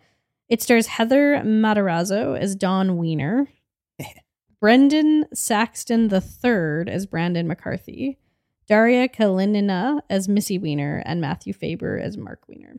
The synopsis for this film is an awkward 7th grader struggles to cope with inattentive parents, snobbish classmates, a smarter older brother, an attractive younger sister, and her own insecurities in suburban New Jersey. What was her last name again? Wiener. Thank you. What did you think of Welcome to the Dollhouse? Yeah, it had no clue what I was getting into. This was wild. Truly. That said, it gave me some complicated feelings because it was simultaneously hilarious. Like some of the lines in this are killers. It had me laughing so hard. But there is some very upsetting and disturbing stuff that is said in this movie that got under my skin. I was like, oh, yucky. Yeah, and so that's when I told you as we were watching it, it was a Todd Solondz movie, and this was our first Todd Solondz movie. You were like, I don't know who that guy is. Yeah. And I was like, oh, well, he's known for that. Like, he's known for having pretty disturbing content within these kind of comedic films. And I think he's often spoken about as like unearthing the like dark underbelly of suburban America in like a Blue Velvet kind of way, except like the genre is different. He's doing that within a comedy. Mm-hmm. And he's part of that kind of icky cinema movement, like Yorgos Lanthimos and Lars von Trier and so on and so forth. Yeah. But you didn't know who he was. No. So you weren't prepared. I mean, I had never seen anything by him, but I knew this about him. Mm-hmm. I think this is one of his lighter icky movies. Yeah. Learning that after the fact, I was like, I want to watch more of his films. But do I? But yeah. Yeah, because it really pulled the carpet out from under me because I was like, pulled the rug out from under me? Yeah. The carpet's impressive. The whole carpet. That I was laughing so hard, and then all of a sudden, in the middle of a belly laugh, I'm just like, oh. But that's impressive, right? It's tone shift really that much? uncomfortable. Yeah. So I was reading a little bit about it after. There wasn't a whole lot like readily accessible to read about this film. I'm sure there is a whole lot out there, but I would just have to like be more sleuthy. Yeah. Yes. But there was a conversation about it on Reddit, and one Reddit user said that tone shifting that is done so expertly, really, it's impressive. Having these awful things happen and yet happen and be said, and yet the comedy being so strong makes the audience laugh even as these awful things are happening, making us the bullies. Yeah, and that's why I don't like it. But there's a real impressive craft to that Mhm. of, you know, challenging the viewer in what they feel, you know, because I think of there's films like this that just go pure comedy, like more of a Judd Apatow type film Mhm. where we aren't confronted with maybe it's not cool to laugh about these things. Yeah. Whereas this film confronts us with that. Yeah. And One makes us feel better, yeah. but the other is maybe more complex. Well, it's like you said, it's it's scratching that underbelly, Yeah. and reveling in it. And that's a tough pill to swallow at times. And it is tricky because this we were having a real mid-90s week. Not the movie mid-90s. I hate that movie. Poo-poo. But we watched a 1995 film and two 1996 films, which is interesting. It's been really nice though. I've kind of been Well, it feels like living in the 90s. You know, it feels a like bit. that's where we grew up, right? Yeah. So, but this film, you know, brings you right back to the type of language that was being used in the 90s, which like you wouldn't readily see on a sitcom or a more blockbuster movie today. Mhm. I watch Fresh Prince with one of my classes every Friday, and some of the lighter, inappropriate words in this, one of them showed up starts with an R, Mhm. in a more recent episode of or not a recent, but in the episode we watched this week of Fresh Prince, and my students were like, "Oh, you know, like we just don't hear that word in like popular media anymore." And when we do, it's like, excuse me? And it's just like, it's like a brick now. But these words are being said all the time. Yeah. Like the insults that make us feel icky, because it's about this poor, awkward 7th grader who's trying to like figure out who she is, and people are so mean to her. Like, honestly, she's Meg Griffin. Yeah, it's a good And comparison. it's really icky. Her family is as mean to her as the kids at school are. But those words, we were probably saying them. Yeah. So there's two things going on. There's a bit of like social whiplash because these words have fallen out of disuse. Although, as someone who works in a school, I would say not as much as we'd like to think. Yeah. Yeah. I think if you go to a junior high now, you'd hear more of these than you'd like to think you'd hear. Mm-hmm. But the other thing is, it's also honest. Yeah. And it's uncomfortable to hear honest things. Yeah. I feel like in everything that they really captured some of the brutal realities of being a junior high kid. And so it's about that question of like comfort versus realism. Yeah. Right? Like real things are pretty uncomfortable. Yeah. And, you know, yeah. I just like when I think about what I thought of this movie, I think it was hilarious. And I also think I was so upset. Yeah. Very like how I often feel in Michael Haneke films, Mm-hmm. like The Piano Teacher and Funny Games, where I'm just like, I really like it, but also I feel really gross that I like it. I feel that way about Yorgos Lanthimos too, where I'm like, I really like this, but I feel icky that I like this. Feels wrong that I like this. Well, yeah. And I mean, like reflecting back, this movie really made me reflect on being back in junior high and just the mentality of a kid in junior high. And I mean, shock humor was kind of the biggest thing of it all. It was all about who can push the bounds of telling the most upsetting, most offensive, ridiculous joke at the expense of somebody or a group of people, whatever it is, Mm-hmm. and just make all your friends laugh. Mm-hmm. Or I feel like also like bullying is super prevalent, even more so in junior high, because there's just that blend of like you're kind of, the kids are all being fed in. I mean, at least in the junior high I went to, are being fed in from multiple schools from around. Yeah. So there's like friend groups that have existed for so long, and then new kids coming in that don't have these friend groups, and this mix is just rife with bullying and punching down, and it can be really nasty. And while I don't necessarily know about the States as much, like here our schools are often 7 to 9 and then 10 to 12. But in our 7 to 9 schools, you're with one group of students that you have all your classes with. But by the time you get to high school, you have like your schedule's kind of your own. Yeah. Right? So here students are all mixed together that by grade 10 might no longer be mixed together. And it's just a totally different. I mean, if you watched this on a double feature with Bo Burnham's 8th grade, it would be really painful. Like, yes. To have like one set in the 90s and one set now, and like so little has changed. It's different, right? It feels like in 8th grade, I can't remember the character's name, but Elsie Fisher's character, so much of her feelings are inward feelings that are her own like internal struggles based on the horror that is social media. And this is kind of the opposite of that. But to look at how it's still so awful in different ways is like really crap. Yeah. Yeah. It really, like, yeah, 8th grade is a good comparison, but I feel like here too, it just like explores and really picks at the fragility of us at this junior high age. Yeah. And the flurry of emotions that we can have and that we wrestle with around this age. It made me reflective of how strategic you have to be of like, okay, if I join this club or if I join this sports team or if I hang around these people, then there's this level of feeling protected by the social equity that you have within these groups. This is going to come up again in another film we watched this week that's set now. Yeah. And it's just, it's this unfortunate timeless thing that we all have to wrestle with. And I mean, we do it to a degree as adults too, but it's definitely a lot more of it kind of is like water rolling off of our back a little bit. It's very raw. Yeah. At that age.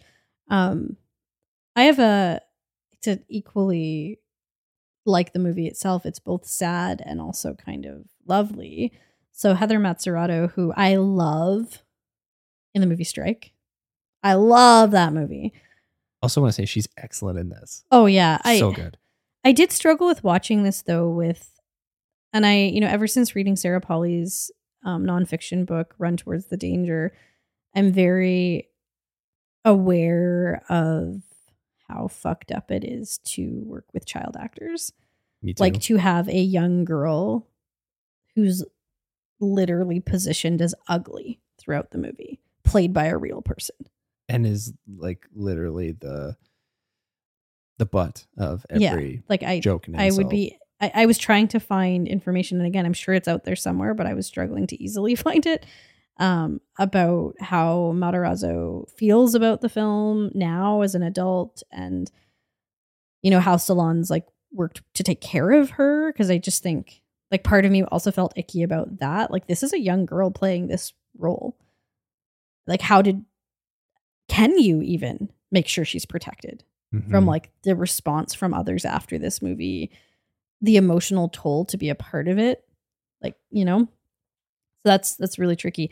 But one of the things I did find out is that, so I don't know if you know this, but Matarazzo's gay. Yeah. She's been in the L Word. So that's a sure sign that like you've made it in queer Hollywood when you get to be on the L Word if you're a woman.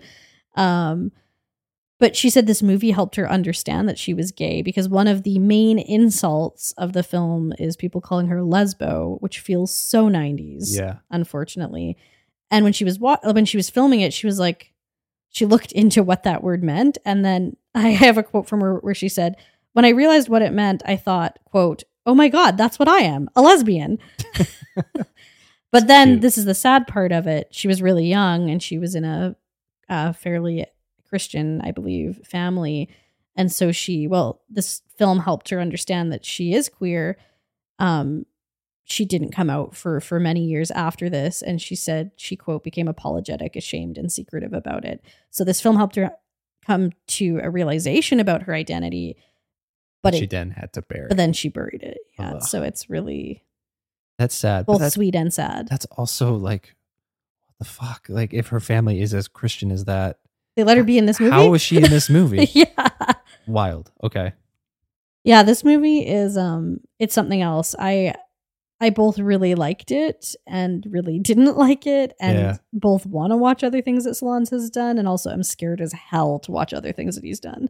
Yeah, I mean, if this is what he's doing with junior high age kids storytelling, like, God help us when we get to adult storytelling. But I read that and I did share this with you, that his next film is going to have Rachel Weisz and Colin Farrell in it. And like a lobster reunion? Are you kidding me? I'm there. But it's going to be a contemporary take on Oedipus.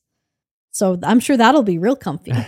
Yeah. Real comfy. We'll see. How did Welcome to the Dollhouse make you feel? Complicatedly gobsmacked. Yeah. A lot of feelings. Yeah. How about you? I think it's really impossible for me to watch a very highly realistic film about a junior high age girl as someone who was once a junior high age girl. Yeah.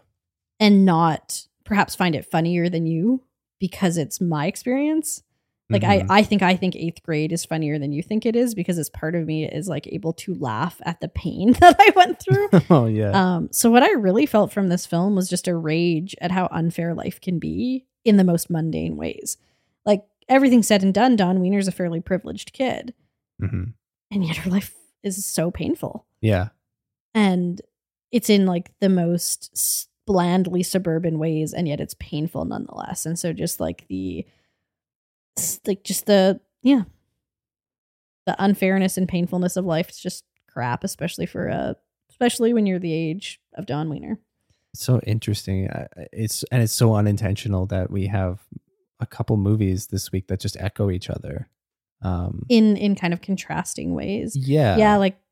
Yeah, I agree. Maybe we'll talk about that once we've talked about all of them. Yeah, we kind of let's roll into the next film, which, you know, is a bit of that contrasting echo to Bound. We went and saw the 1996 comedy drama romance, The Watermelon Woman.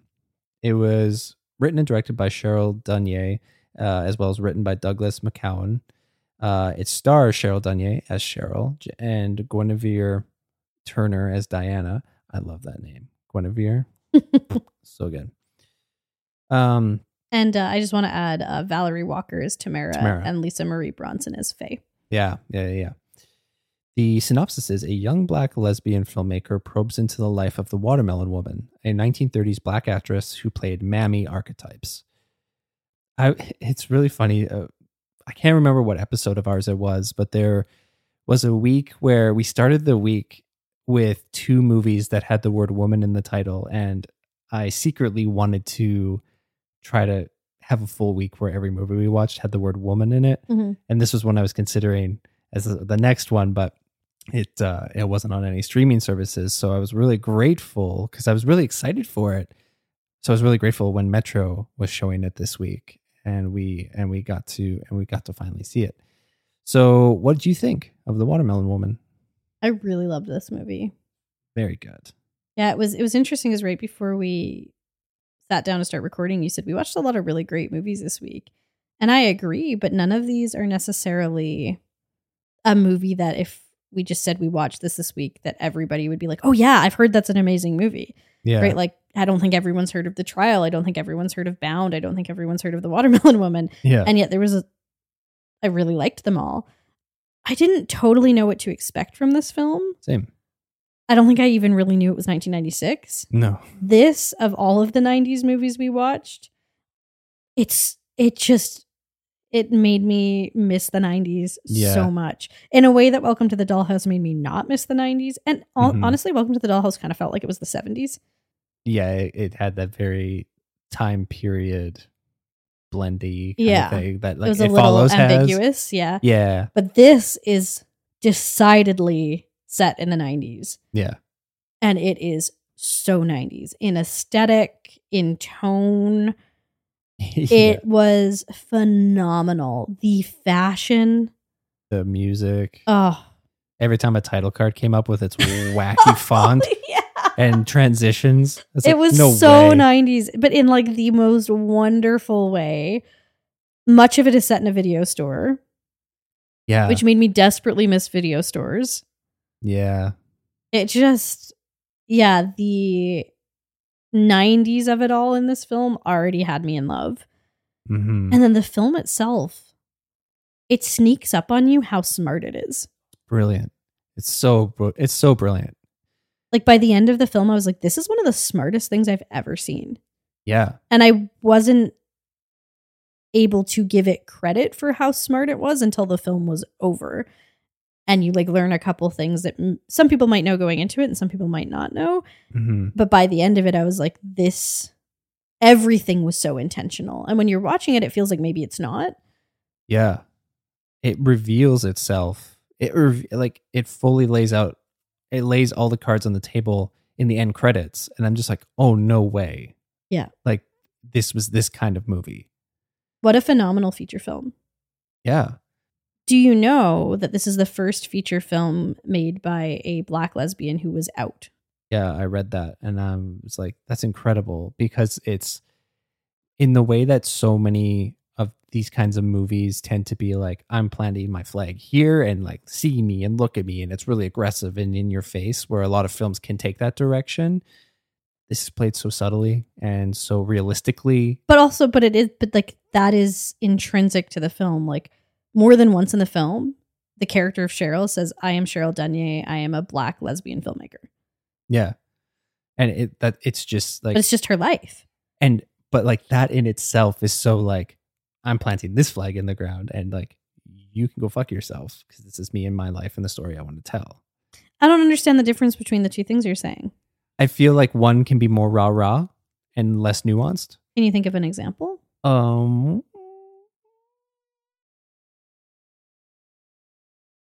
No. Okay. I'm struggling to see the difference in what you're saying because I actually think it's really impressive that this film is very clear about who made it, what it's about, but that's just the reality of it. Mm-hmm. It's not a production. It's just, and yet it is, of course. Maybe I'm thinking more of just like when, this is actually kind of counter to, I was thinking like more of when non-queer people make a film about queer people. Yeah. Yeah. And then I was struggling of like making that comparison because we watched Bound, but Bound was made by queer people, not necessarily starring queer people. Yeah. But like it's like a blue is the warmest color. Yeah. Like it's the, I don't know. This film doesn't feel like it's trying to be shocking in any way, and neither does Bound. Like it feels like this is the reality of the film that I am making. Yeah. And if you don't like it, you don't like it. Yeah. I haven't articulated myself very well, but like I felt the power in how of just like, yeah, like kind of like the rawness of this and the realism that existed in this and how drawn in I was by Cheryl, both as the character, but also you could see glimpses of her as a filmmaker. And I really loved her approach to this film. And that, like you said, the things that she did with this film and chose to put on display, I thought it was excellent. I thought it was so smart. It's really impressive. Like I really loved this movie. There's moments, you had to kind of educate me after the fact, but like there's moments where she takes the piss out of very prominent people in the academic world in terms of queerness and more like feminist academia. Yeah. Not queer academia, but feminist academia. Yeah, you know better than me. But yeah, I have a gender studies degree and I felt like it paid off here because there was a very amazing but like blink and you miss it kind of roast of a often critiqued figure in feminist academia named Camille Paglia, who like I have had full like 2-hour classes in university where we just talked about how like crap her ideas are. And I was just like, whoa, this is so great. Like I feel like I had like such insider knowledge. Which is great because I was already feeling, I'm like, oh man, like she's totally roasting this person in this film, like subtly. Yeah. But then you gave me that backstory information and I'm just like, oh man, that's even more incredible. Yeah, there's this kind of there's also a well-liked and prominent feminist academic who plays the woman at the Lesbian Archives, who is roasted, but she's a fictional character. So that academic is in on the joke because she's playing the character who's being roasted. Yeah. The other one, it seems like it's just an interview with her. And she roasts herself almost. She roasts herself. Yeah, it was great. I loved that. Mm-hmm. The film itself, if you aren't up with feminist academia, which is totally okay because how many of us are, I felt a lot of connections between it and Clerks. Yeah. The first Clerks, in such a way that I'm like, if somebody who loves Clerks saw this and didn't like it, then they're probably just a jerk. Check yourself. Yeah, probably just like have some issues with folks that they don't want to acknowledge, because as first feature films, Clerks and this kind of had a similar aesthetic in different ways, in very different ways. But like I was like, that would make a great double feature. Yeah, like everything that takes place in the video store feels so Clerksy, and it's so good. And again, it's both are steeped in the 90s. And both of them, like, the acting feels very... I gathered my friends and we made this movie that I wanted to make. Yeah. So we're not the best actors in the world, but it's charming. Yeah, like by the end, anything that I was like, this isn't the best acting, has lent itself to the brilliance of what the film is as a whole by the end of it. So one of the things about this movie, because I liked it so much, I was like, what else has Cheryl Dunye done? And she really hasn't made a significant feature film that has been well received since this. But what I did find out is that she's directed a lot of episodes of TV that we like. Really? Yeah, I'm going to give you a list of some of the shows she's directed episodes from. Please. She's start again. She's directed episodes for Umbrella Academy. Okay, yeah. For Bridgerton, which we haven't watched, but prominent. Why the Last Man. Lovecraft Country. Dear White People. The Shy, The Fosters, I love that show, and Queen Sugar, which I haven't seen, but I've heard is good. So she is doing a lot of work, but it's television. She's very doing a lot on directing episodes of television, and she also has a production company for Black artists, which is really great. That's so cool. We'll talk a little bit more about that. So her production company. Yes, she's a production company that she started in 2018, so it's fairly new, called Jingletown Films. And its goal is to, quote, provide a platform for storytellers and filmmakers that are people of color and or queer, and to be a space for diverse artists to thrive and have their voices heard. Love that. That's so cool. Yeah, it's really, really wonderful.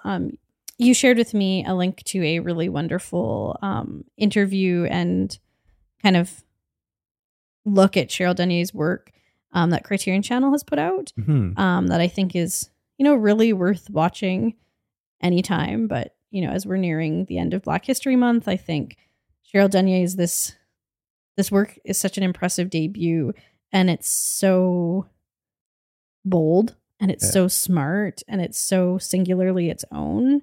And Cheryl Dunye is continuing to do work to use her voice to help elevate other marginalized voices.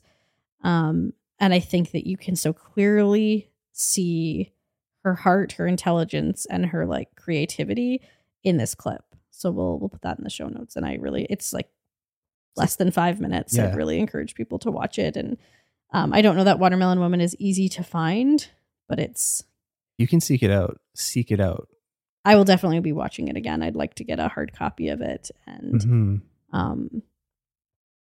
it's really, there's so much I want to say about it that is more of a deep dive conversation. But what I will say is it manages to be simultaneously a 90s comedy, a sexy romance. Like there is a very sexy scene in this, and a really complex, no easy answers, incredibly intelligent exploration of history, identity, community, and art. Yes. And it asks the question, like, what narratives do we have? What narratives have we lost? And how do we, and then while simultaneously being in a meta way, part of creating new narratives. Yeah. It's brilliant. Like this is a brilliant film. And as I'm talking about this, I'm like, I should probably change it to a 5 out of 5. Yeah. That's the word I keep coming back to is brilliant. Like we got to the end of the movie and I just felt so in awe of what I just saw and what was achieved by Cheryl Dunye and everybody involved in this movie. It's incredible. How did it make you feel? It made me feel incredibly charmed by Cheryl. Mm-hmm. Like, she is so charming. Mm-hmm. And a total babe, I might add. Yeah. Still, like in that Criterion Collection coolest clip. Glasses. Yeah. I'm just like, ugh. It's hip as fuck. Yeah. So charmed by Cheryl, but also really reflective on how narrow our historical narratives are because of the reality of racism and sexism and what has been documented and what hasn't, and what we've lost because of that. And I think for just like at times incredibly silly, funny, at times sexy movie to also say something so important is just ridiculously impressive. Yeah. You're so smart. Me? Yeah. You're so thanks. smart. Yeah, it made me feel totally swept up in the genius of Cheryl Dunye. I'm so glad that she's still getting work, and it's so cool to hear that she has this production company that is lifting these marginalized voices and sharing these stories. It's incredible, and yeah, this is brilliant. I also want the poster. The poster's great. The poster's so cool. I would happily hang it in the house. So maybe gotta hunt that down because it's friggin' sick. Okay. Let's get into the last film of the week. This was a really highly anticipated film for me. I was really excited to get into it. So tell us about it, Kylie. We went and saw the 2002 drama Close. It's directed by Lucas Daunt and written by him as well as Angelo Tiscine. It stars Eden Dambrin as Leo, Gustave Deval as Remy, and Amélie Dequesne as Sophie. And I apologize if my French pronunciation was poor there. The synopsis: 13-year-olds Leo and Remy have always been incredibly close, but they drift apart after the intimacy of their relationship is questioned by schoolmates. When tragedy strikes, one is forced to confront why he distanced himself from his closest friend. It was hard to find a synopsis that I felt was appropriate. Yeah, I was kind of looking at that too. This one was from Letterboxd. The IMDb ones, I was like, nah. This is one of those films that we've been hearing great things about, and it just hasn't been accessible for us to watch in a legal way. And then, of course, I just want to take this moment to say that like Metro's programming is so phenomenal. The fact that we saw The Trial, a 1962 Orson Welles film, The Watermelon Woman, an incredibly difficult to find but important piece of Black lesbian cinema. Bound. And then Bound, like the Wachowskis, which like, I mean, they're popular, right? And then this quiet Belgian drama that's very new, all in the same week.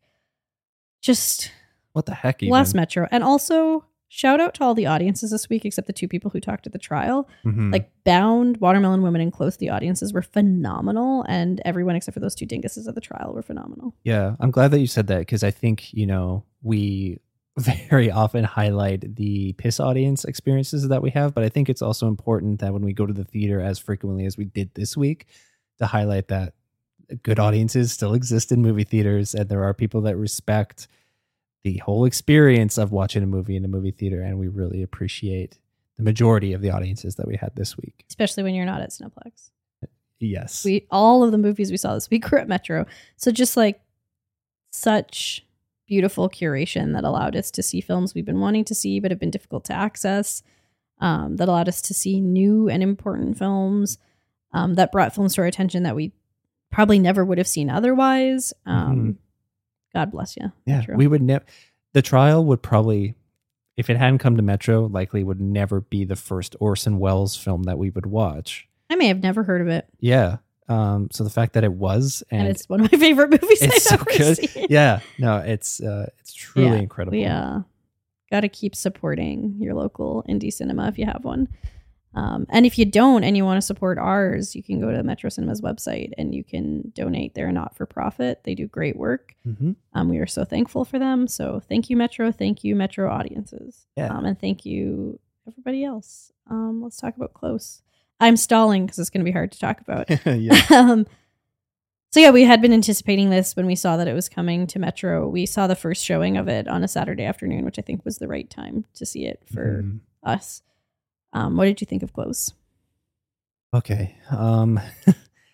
I thought, and this is also a heads up if you're considering seeing it, this was a tough set. It is very heavy. Deals with some very hard themes. So recommend looking into it a little bit before you go and see it. Yeah, if you're somebody that there's content that potentially would be too raw or difficult to see in a public setting or ever, just look into it a little bit more. We won't get into specifics about what the film is about, but I think I'm more and more struggling with that when a film has something really difficult in it and that isn't necessarily obvious from the trailers or from just the promotion of it. How can there be a way to make that clear to people? Like, I think TV shows, it's getting better because they'll have like that starting, you know, how if you watch like Stranger Things, it'll be like flashing lights, talk of death, like it'll kind of tell you at the top. Yeah, like kind of just like a little content warning, both for like anything that might impact you visually, but also emotionally and personally. Yeah.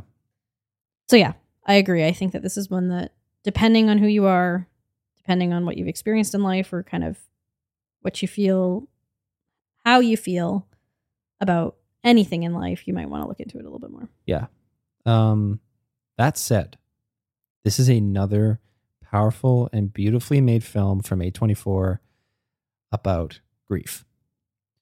Yeah. The getting into specifics, the acting first and foremost is incredible. For me, notably, the characters of Leo and Sophie were some of the most affecting performances I've ever seen.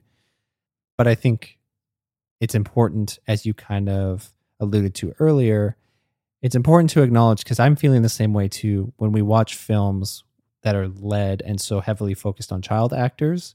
Especially when they're dealing with something either emotionally heavy or like thematically heavy, like, or anything where like the film itself, the character they're playing, because this actor is playing them, that could then impact them in their real life, the way other people treat them or talk about them. Mm-hmm. Is it even possible to keep a child actor safe in a film like that? Mm-hmm. And what's being done to keep them safe on set, emotionally and physically, but also when the shooting of the film is done. Yeah. It's really complicated. Yeah. It just, you know, we don't always get to know what level of thoughtfulness exists behind the scenes for these people that are acting in the film. And yeah, like you're saying, like what support exists before, during, and after the production. Yeah. Puts a lot of those questions in my brain. But again, I mean, that aside, the performances in this are incredible. They're unbelievable. Yeah. Most of this movie is the character of Leo and like close-ups on his face. Yeah. And I don't know if you know this, but the actor Eden Dambreen had never acted before. Yeah. Which I also sometimes have some complicated feelings about. This like so Ratcatcher would be a similar film like that. Like this idea of you take people who haven't acted, you put them in this one film and then they never act again. Like how do the people who are in the film feel about that? Was it just like they were interested in doing this one thing and they're okay to then live their lives differently after? Or is that, I don't know. It's complicated. Do you know the story of how Lucas Dant found Eden Dambreen? No. So Lucas Dant was sitting on a bus listening to Max Richter in his headphones. Max Richter's the one who does the classical renditions of popular songs like Where's My Mind that was used in The Leftovers. Yeah. And he was listening to Max Richter's music and saw Eden Dambreen with his friends ahead of him on the bus. So imagine watching him as if it's a video camera through your eyes while this music is playing. And he was like, that's him. He's got to be Leo. And so he went and talked to him on the bus and said, would you like to audition for my film? And the kid said yes.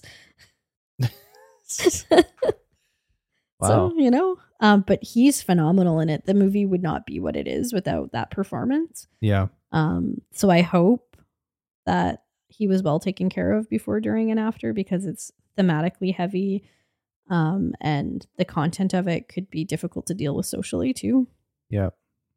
This is a really painful movie. Yeah. Like I said. Pretty much cried the whole time.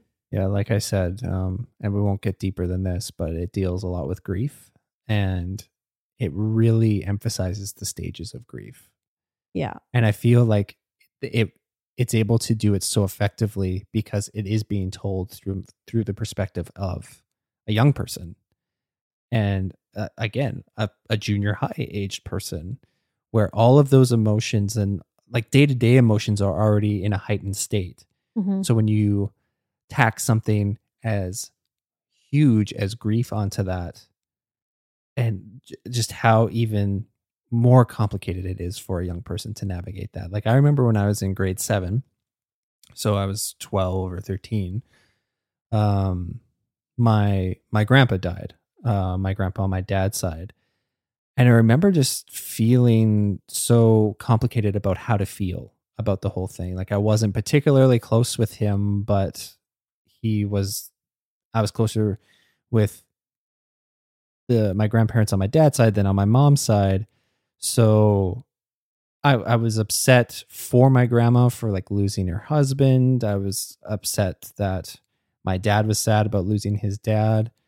And I just remember I'm just like, I like want to go hang out with my friends and not deal with this. And when you're a young person dealing with grief, I just remember reflecting back on it now. Like I remember feeling so complicated about it, and that you're pulled from happy moments to sad moments to the entire spectrum in between that. So I felt a little bit reflective about that by the end of this film. And this in particular, so you talked about how like Bound and The Watermelon Women are kind of like, would be wonderful double features that explore different but similar things. Mm-hmm. Close and Welcome to the Dollhouse are kind of like that, in that they're both junior high, but different time periods, and one is a girl and one is a boy. Mm-hmm. This film, like The Watermelon Woman, is exploring so many complicated things, but not necessarily being incredibly obvious about it. Mm-hmm. And so much of it is about the social acceptability of masculine friendship. Yeah. And that's something I've always been really grateful, or something I've always really loved about you, is that I'm fairly certain, but correct me if I'm wrong, your whole life you have had like quite close, often like one friend that you've been very close with, and you would touch and you loved each other and you didn't care what anybody else thought about it. Yeah. Yeah. Yeah, pretty much. That doesn't necessarily mean that the other person in that friendship felt the same way, right? Like you've had friendships that people have like made fun of you and said that you were a couple. Yeah. And I've asked you about that like many times. I've been like, did that bother you? And you're like, no, not really. Yeah, I just didn't really associate with those people then. Like if you're going to be a doink, I don't want to hang out with a doink. Yeah. Yeah. Like that, like my friend is more important to me. And having that friendship is more important to me than what you are perceiving about my friendship. But that's not necessarily how everybody would be. Like, I think that's such a beautiful thing that you've always felt and been able to feel confidently willing to champion. Mm-hmm. But not everybody's able to do that because the social repercussions can be so intense. Yeah. The social pressures can be so intense. And this film really beautifully and complexly looks at like masculinity, friendship, the element of touch involved within it. Like how, like the title, Close, how close are we allowed to be emotionally and physically to people? Yeah. And I think it's one that it was so painful. I don't know how much I want to rewatch it. And yet I think on a second watch, really exploring that idea of touch, like what close means, would be even more prominent and impactful on a second viewing. But like, I don't know if I could do it. That's just it. I mean, I really loved this movie. But yeah, when we were kind of unpacking it immediately after, we were both kind of like, I don't know if I'd watch it again. Like, I don't know if I need to relive it. Like, it's just such a beautiful one. It can exist as just a really beautiful one-time watch. Well, we talked a lot about how, so this and After Sun are both A24 movies about grief that we cried a lot in. Yeah. And I said it felt really different from After Sun, and I couldn't quite pinpoint why. And then you kind of said some things, and then we kind of started like peeling that apart together. And one of the things that we kind of came up with together was that After Sun's grief becomes the viewer's grief. Mm-hmm. Like the viewer takes that grief on as if it's their own. And I think it starts to like swirl with like any grief you've experienced in your own life. Whereas this Close very much feels like watching somebody else go through loss and pain, and you cannot help them. Mm-hmm. Which is in some ways, at least for me, more difficult and more painful. Shortly before I lost my dad, a close friend lost her mom. And I remember feeling really helpless. Like I can't do anything to make it better. Mm-hmm. And that's what this film feels like watching somebody being like, I can't do anything to help you. Yeah. And I want to help you not feel this way. And I can't. Mm-hmm. And like that, for me at least, is really hard to watch. And so despite these films both being about grief, even the way I cried in them was very different. Like After Sun, the crying almost feels cathartic. Mm-hmm. Like I'm acknowledging these feelings. I'm allowing these feelings out. Other people are witnessing these feelings. Thank God. But in Close, it felt like I hurt so much for you. Yeah. And it was just this like constant quiet crying. Whereas in After Sun, I'm like wailing. Yeah. Like it's this, different. This for me, it affected me in waves. Yeah. Like where I would kind of get hit with this big cry, and then like it's just it felt like I was done crying, but the tears were still rolling out of my eyes. But the end credits hit me especially hard. Similarly in After Sun, where as soon as the credits started rolling, like I got really emotional. Like there was a huge swell, and it was almost a heaving cry. And I don't think we were the only ones in the theater feeling that way. No, and I appreciated the delay of the house lights coming up. Yes. I was thinking about that. I'm like, is that something that the filmmakers make a decision about? Like the house lights are to come on now? Or is that something that Metro was like, oh, we know it's a painful movie, so we'll wait a little while? Because I'm like, I don't know what weirdo is able to just stand up immediately when the lights come on and leave the theater during that movie. Well, and Cineplex, like not all the time, but sometimes it's like as soon as the screen goes black, the house lights are at full really and it's just like, oh my God. So I'm not allowed to sit in my feelings at all. No, bye. So I really appreciated those extra few moments to sit in the dark and let out my cry and then kind of start to compose myself. Yeah. As the credits rolled. Yeah. I like your comparison, but I also like that A24 put out 2 films about grief starring first-time child actors in the same year. What jerks. The movie's beautiful. Like it's a film, like artistically movement's a really big part of it. And I don't know, I was just really moved by it. Someone I follow on Letterboxd has like a better review than I could ever do. So I asked him for permission to share it and he said yes. So I'm going to read it if that's okay. Yeah. He said I could use his Letterboxd name or I could let people know that he's Frank from Philly. So this is Frank from Philly, whose Letterboxd handle is Be Brave Morvern.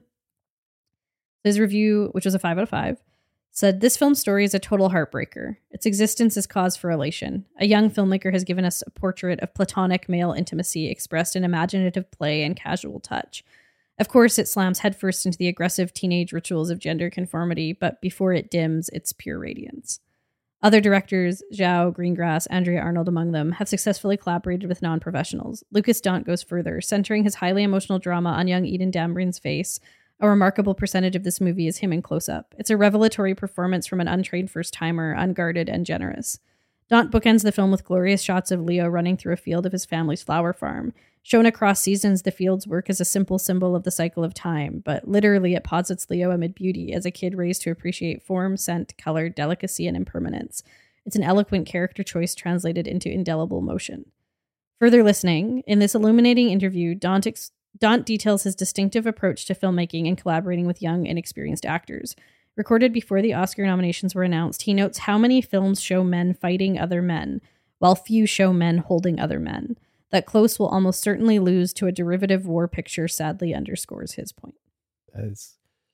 So that last bit is so incredibly powerful to me because, I mean, All Quiet on the Western Front is swept the BAFTA awards and is nominated for Best Picture and will likely win Best International Film, even though Close is nominated for the Oscar. And this just the fact of comparing violence to Intimacy and compassion and love. I think while I may have recognized those two things separately, I think what Frank's review, and I know he's pulling from what Daunt himself has said, helps me think about those two things in tandem. That it's possible we haven't seen All Quiet on the Western Front, that we would think it's a well-made movie, that we would like it. But what does it mean when we proliferate the social imagination with art that shows men's bodies in relation to each other only when they are violent, as opposed to proliferating the social imagination with male touch? And I think it's really important. And it was something that really, I read this and I found it really moving, and how art begets art begets art. That the original title of this movie was We Two Boys Together Clinging, which is based on the title of a David Hockney painting that was done in 1961. But that phrase, We Two Boys Together Clinging, David Hockney titled his painting that because it's a verse from Walt Whitman's Leaves of Grass, which was published written between 1891 and 1892. And so to see these 1890, 1960, 2020, this thread of male artists trying to do something different, queer male artists trying to change the narrative, is really beautiful. Yeah. But also sad that it's still a minority of the stories being told. Yeah, I mean, Bound and The Watermelon Women make me feel similar ways, right? Yeah. Yeah, this was incredibly impactful and heavy and beautiful. It sits in your gut. We saw it last night as of this recording. Yesterday afternoon. Yeah. And it's still affecting me, I think. I think I'm still sitting in the feels from it. But after kind of, you, the listener, after listening to us talk about it, and if you are still interested in seeing it, do your kind of due diligence going in to make sure you're appropriately prepared for it. Highly recommend checking this out. It's one that's resonated in us, and I'm happy to support more stories like this coming out. And I do want to point out, I don't have a lot to add to the conversation because we haven't seen the film, but Lucas Daunt's first film is about a ballerina experiencing gender dysmorphia who's trans but is played by a cis actor, and there's been a lot of critique of that film from trans folks and activists. It's also based on a story of a real person who has then talked about how it's her experience, and she feels the film is valid, but there's a lot of complicated stuff happening with that film. And I hope that I loved this film so much, I don't think I will watch his first film. Yeah. But I hope that he learned from hearing the voices of other people as he moved into making this and as he moves into making his next films, because I think he is incredibly talented. But I think that it's really important to think about the narratives we're telling and how we are telling them, and whose voices have become a part of them and how they interact with the creator's voice. I feel like it's important to point that out because I think there's a lot of people who fairly, if they saw his first film, would not see this film because of how they've been heard from the first film. Yeah, I think that is really fair and important to point out because we've had a little bit of conversation about that this week And I feel like it's an ongoing conversation we have about who's telling whose stories and who should and who shouldn't. And I don't think it's as simple as only if you've had the lived experience should you tell that story. I think it is more complicated than that. But when people who have had the lived experience are saying, I'm really hurt by this, and I feel like there's potential social and political damage that will be done based on this narrative that you've told, and it's not your lived experience, we have to listen to those voices. And that is what is being said by many people about his first film. I think it's his first film. Yeah. And I think too, you know, kind of going back to what you were saying about The Last of Us, like the fact that the showrunners recognize that these aren't lived experiences or these aren't their stories necessarily to tell or to relate to. So they include people. And even sometimes when they are bringing in other people's voices, like looking at the Wachowskis with Bound. Yeah. Is really meaningful and important. Yeah, how is that not going to just enhance what you're trying to tell? Exactly. So yeah, I felt like it was important to acknowledge that, especially there may be people listening who have seen his first film and have some complicated feelings. And while I really, really, really, really liked this movie and think it's phenomenal, I would understand a person who doesn't want to continue with his filmography. Yeah. Very thoughtful. Oh, thank you. Try to be. Yeah, no, I think it's important. And I feel like that's what I'm grateful for with us as movie watchers. Because I think I definitely tend more to this than you do, but I can be very like, just take it as it is and ignore anything on the peripheral. And I've kind of, I mean, I still kind of struggle with that. And it's kind of you that keeps me honest. Like, by doing these kind of behind the scenes digs and knowing more just about what's going on behind the scenes and what's going on both culturally and politically around these films that we watch, it helps educate me. And just, you know, not everything is just rock star awesome all the time, that there are nuances and important things to acknowledge about these films or the people making them or the messages they're trying to say. And it's not as simple as like bad and good. Yeah. I really liked Close. I think it's a really important film. Yeah, same. How did it make you feel? It made me feel heart-achingly sad, but in a way that I kind of like my media to make me feel. I'm kind of sick. Me too. How make you feel? Devastatingly pained. Oh, yeah. Yeah, it was, honestly, it was really painful. Yeah. Like I felt really, and then we went and tried to go for pizza after, and I was like, can the person who's telling us that there's no room they have no tables for us, can they tell that we've just been crying? And are they like, what's wrong with these people? Yeah, why are you coming in here all sad like? Are you crying because there's no tables? Don't cry. Don't be a baby. Just pizza, chill. It's just pizza. Pizza's everything. Pizza's life. On that note, let's talk about dads. Dads of the week. That's why we're here. We're looking for better dads. But before we get to the good dads, who's your bad dad nominee of the week? I don't know how you're going to feel about this. Okay. But mine is the advocate from The Trial. Orson Welles himself. Orson Welles himself, the advocate. Yeah. The Trial is a very allegorical, very symbolic, metaphorical, just throwing those literary terms at you, film. And if we think of the advocate as a representative of authority, of which parents are, he represents the worst of that.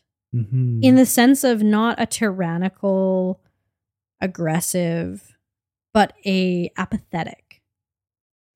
I'm pretending to do the work and telling you I am and telling you you're crazy for thinking that I'm not, and don't worry, it's going to work out, and why are you worried about it? But also I don't care, and I'm going to just like go back to bed. But also like, don't get mad at me for doing that because I'm working on this. Can't you tell that I'm working on this? So this like miscommunication, apathy, self-motivation, but I'm telling you I'm working for you. Parents do this shit. I do all of this for you. I've given up my life for you. And if you can't tell, that's your fault. Yeah, like, and I just thought as a representative of that, this like, I act like I care, I act like I'm doing the work, I make you feel bad for questioning any of my faults or anything that like I'm doing that's harmful to you. If we think of that in parental terms, that's the most insidious version of a bad parent. Mm-hmm. Yeah. And I just think of that scene where he closes and then pulls up the covers as like the most vibrantly indicative version of that. Yeah. And it's not good. I don't want to deal with this, so I'm going to bed. But I am working on it. Don't get mad at me. I work so hard. I deserve to go to bed. Yeah, you need to chill. Yeah. Yeah, I considered The Advocate, but nice. I couldn't I couldn't find an angle that was as eloquent as what you just said. And I feel like he is definitely going to be the bad dad, because I went with Brandon from Welcome to the Dollhouse. I mean, yeah, I get it. But Yeah. I think Brandon is incredibly complicated. Yeah, like I feel like the things outside of like him just being an asshole and selfish and dangerous, like There's a couple of things he says that he's going to do that are some of the most horrific thing I've ever seen in a junior high comedy. yeah. The biggest kind of sticking point for me that lends itself to bad dad territory is that he often will use vulnerability when he has ulterior motives.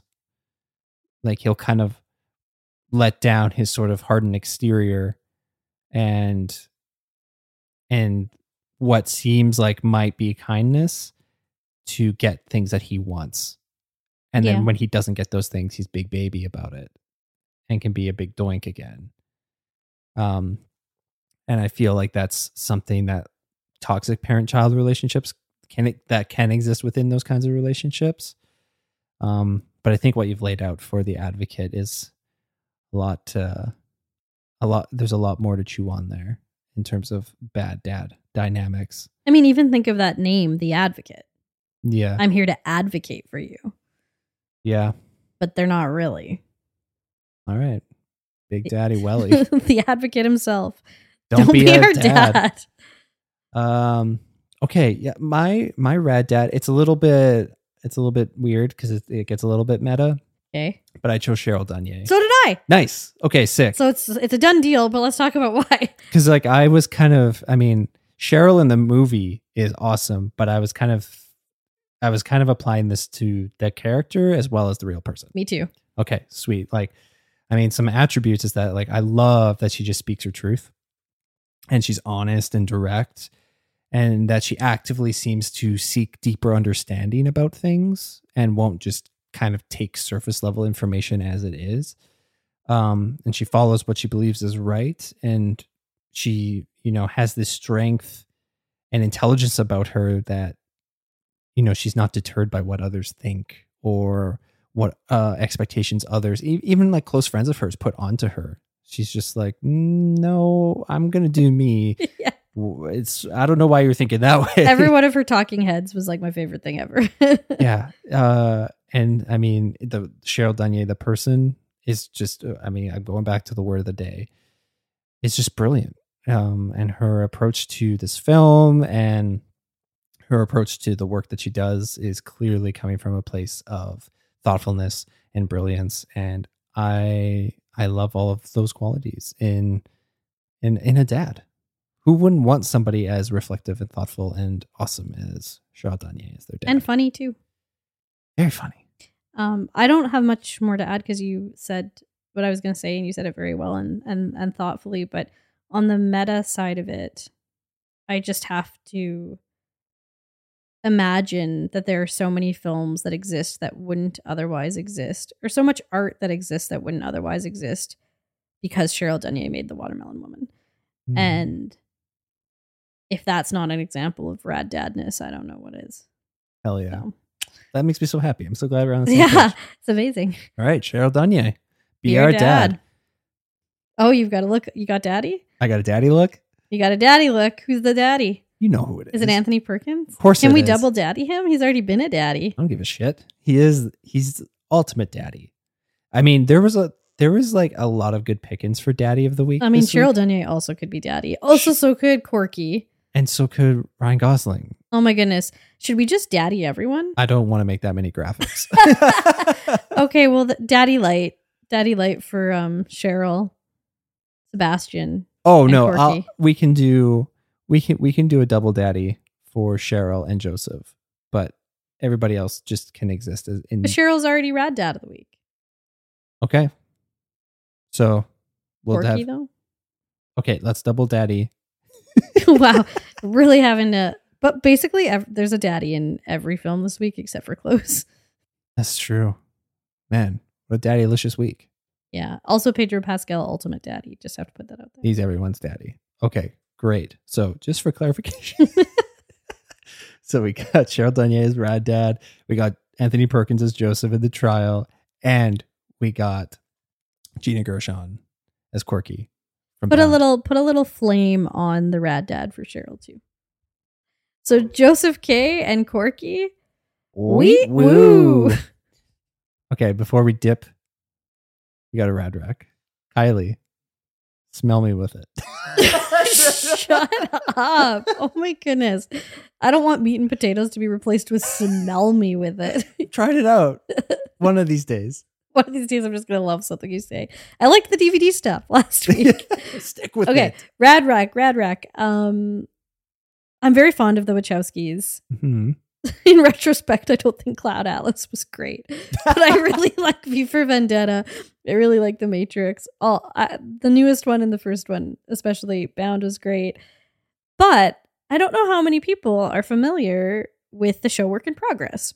Not enough. Not enough. It actually is one of my favorite shows I've seen in the last handful of years. A Showtime show. It was on for 2 seasons before it got canceled because big thumbs down to Showtime. Unless you want to sponsor our podcast, in which case, big thumbs up. Work in Progress is a show that will help get Work in Progress back on the air. Yeah, we will. Work in Progress is a show created and show run by Abby McKennedy, and she's also the star of it. But it was written and executive produced by Lily Wachowski. And it really feels like it was a passion project for Lily because she was not a part of making the newest Matrix movie. I think she was quite involved with Work in Progress. It is one of the best shows I've seen in its exploration of mental health. I personally thought it did the best job of exploring the pandemic. The second season, which came out after COVID became a reality, works that into the plot in a very genuine and important way. Unlike, I think, what was going on with like This Is Us or even Glass Onion, like it's really incredible. And then also Work in Progress as queer television, I think is really meaningful. I really, really, really like it. Also had the character of Chris is mostly in season 1 played by Theo Germain, but one of my like absolute biggest crushes. They are very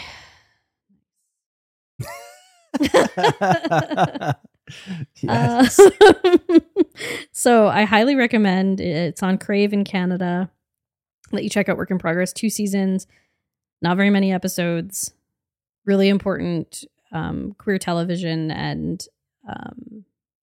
exploration of mental health. And Lily Wachowski is a big part of it.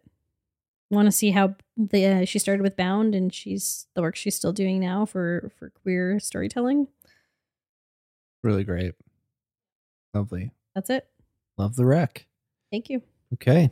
Thank you so much for listening. We drop a new episode every Thursday. Till then, you can follow us and slide into our DMs on Instagram at baddad.raddad.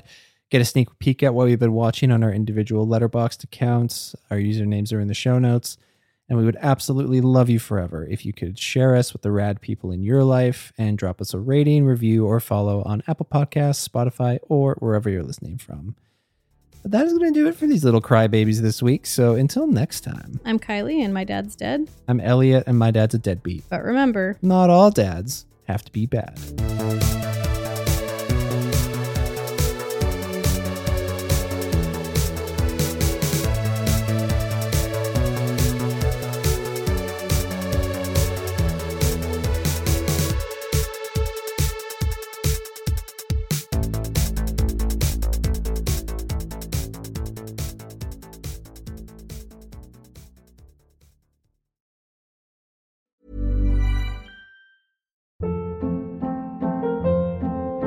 Hold up. What was that? Boring. No flavor. That was as bad as those leftovers you ate all week. Keke Palmer here, and it's time to say hello to something fresh and guilt-free. Hello Fresh. Jazz up dinner with pecan-crusted chicken or garlic butter shrimp scampi. Now that's music to my mouth. Hello Fresh. Let's get this dinner party started. Discover all the delicious possibilities at hellofresh.com.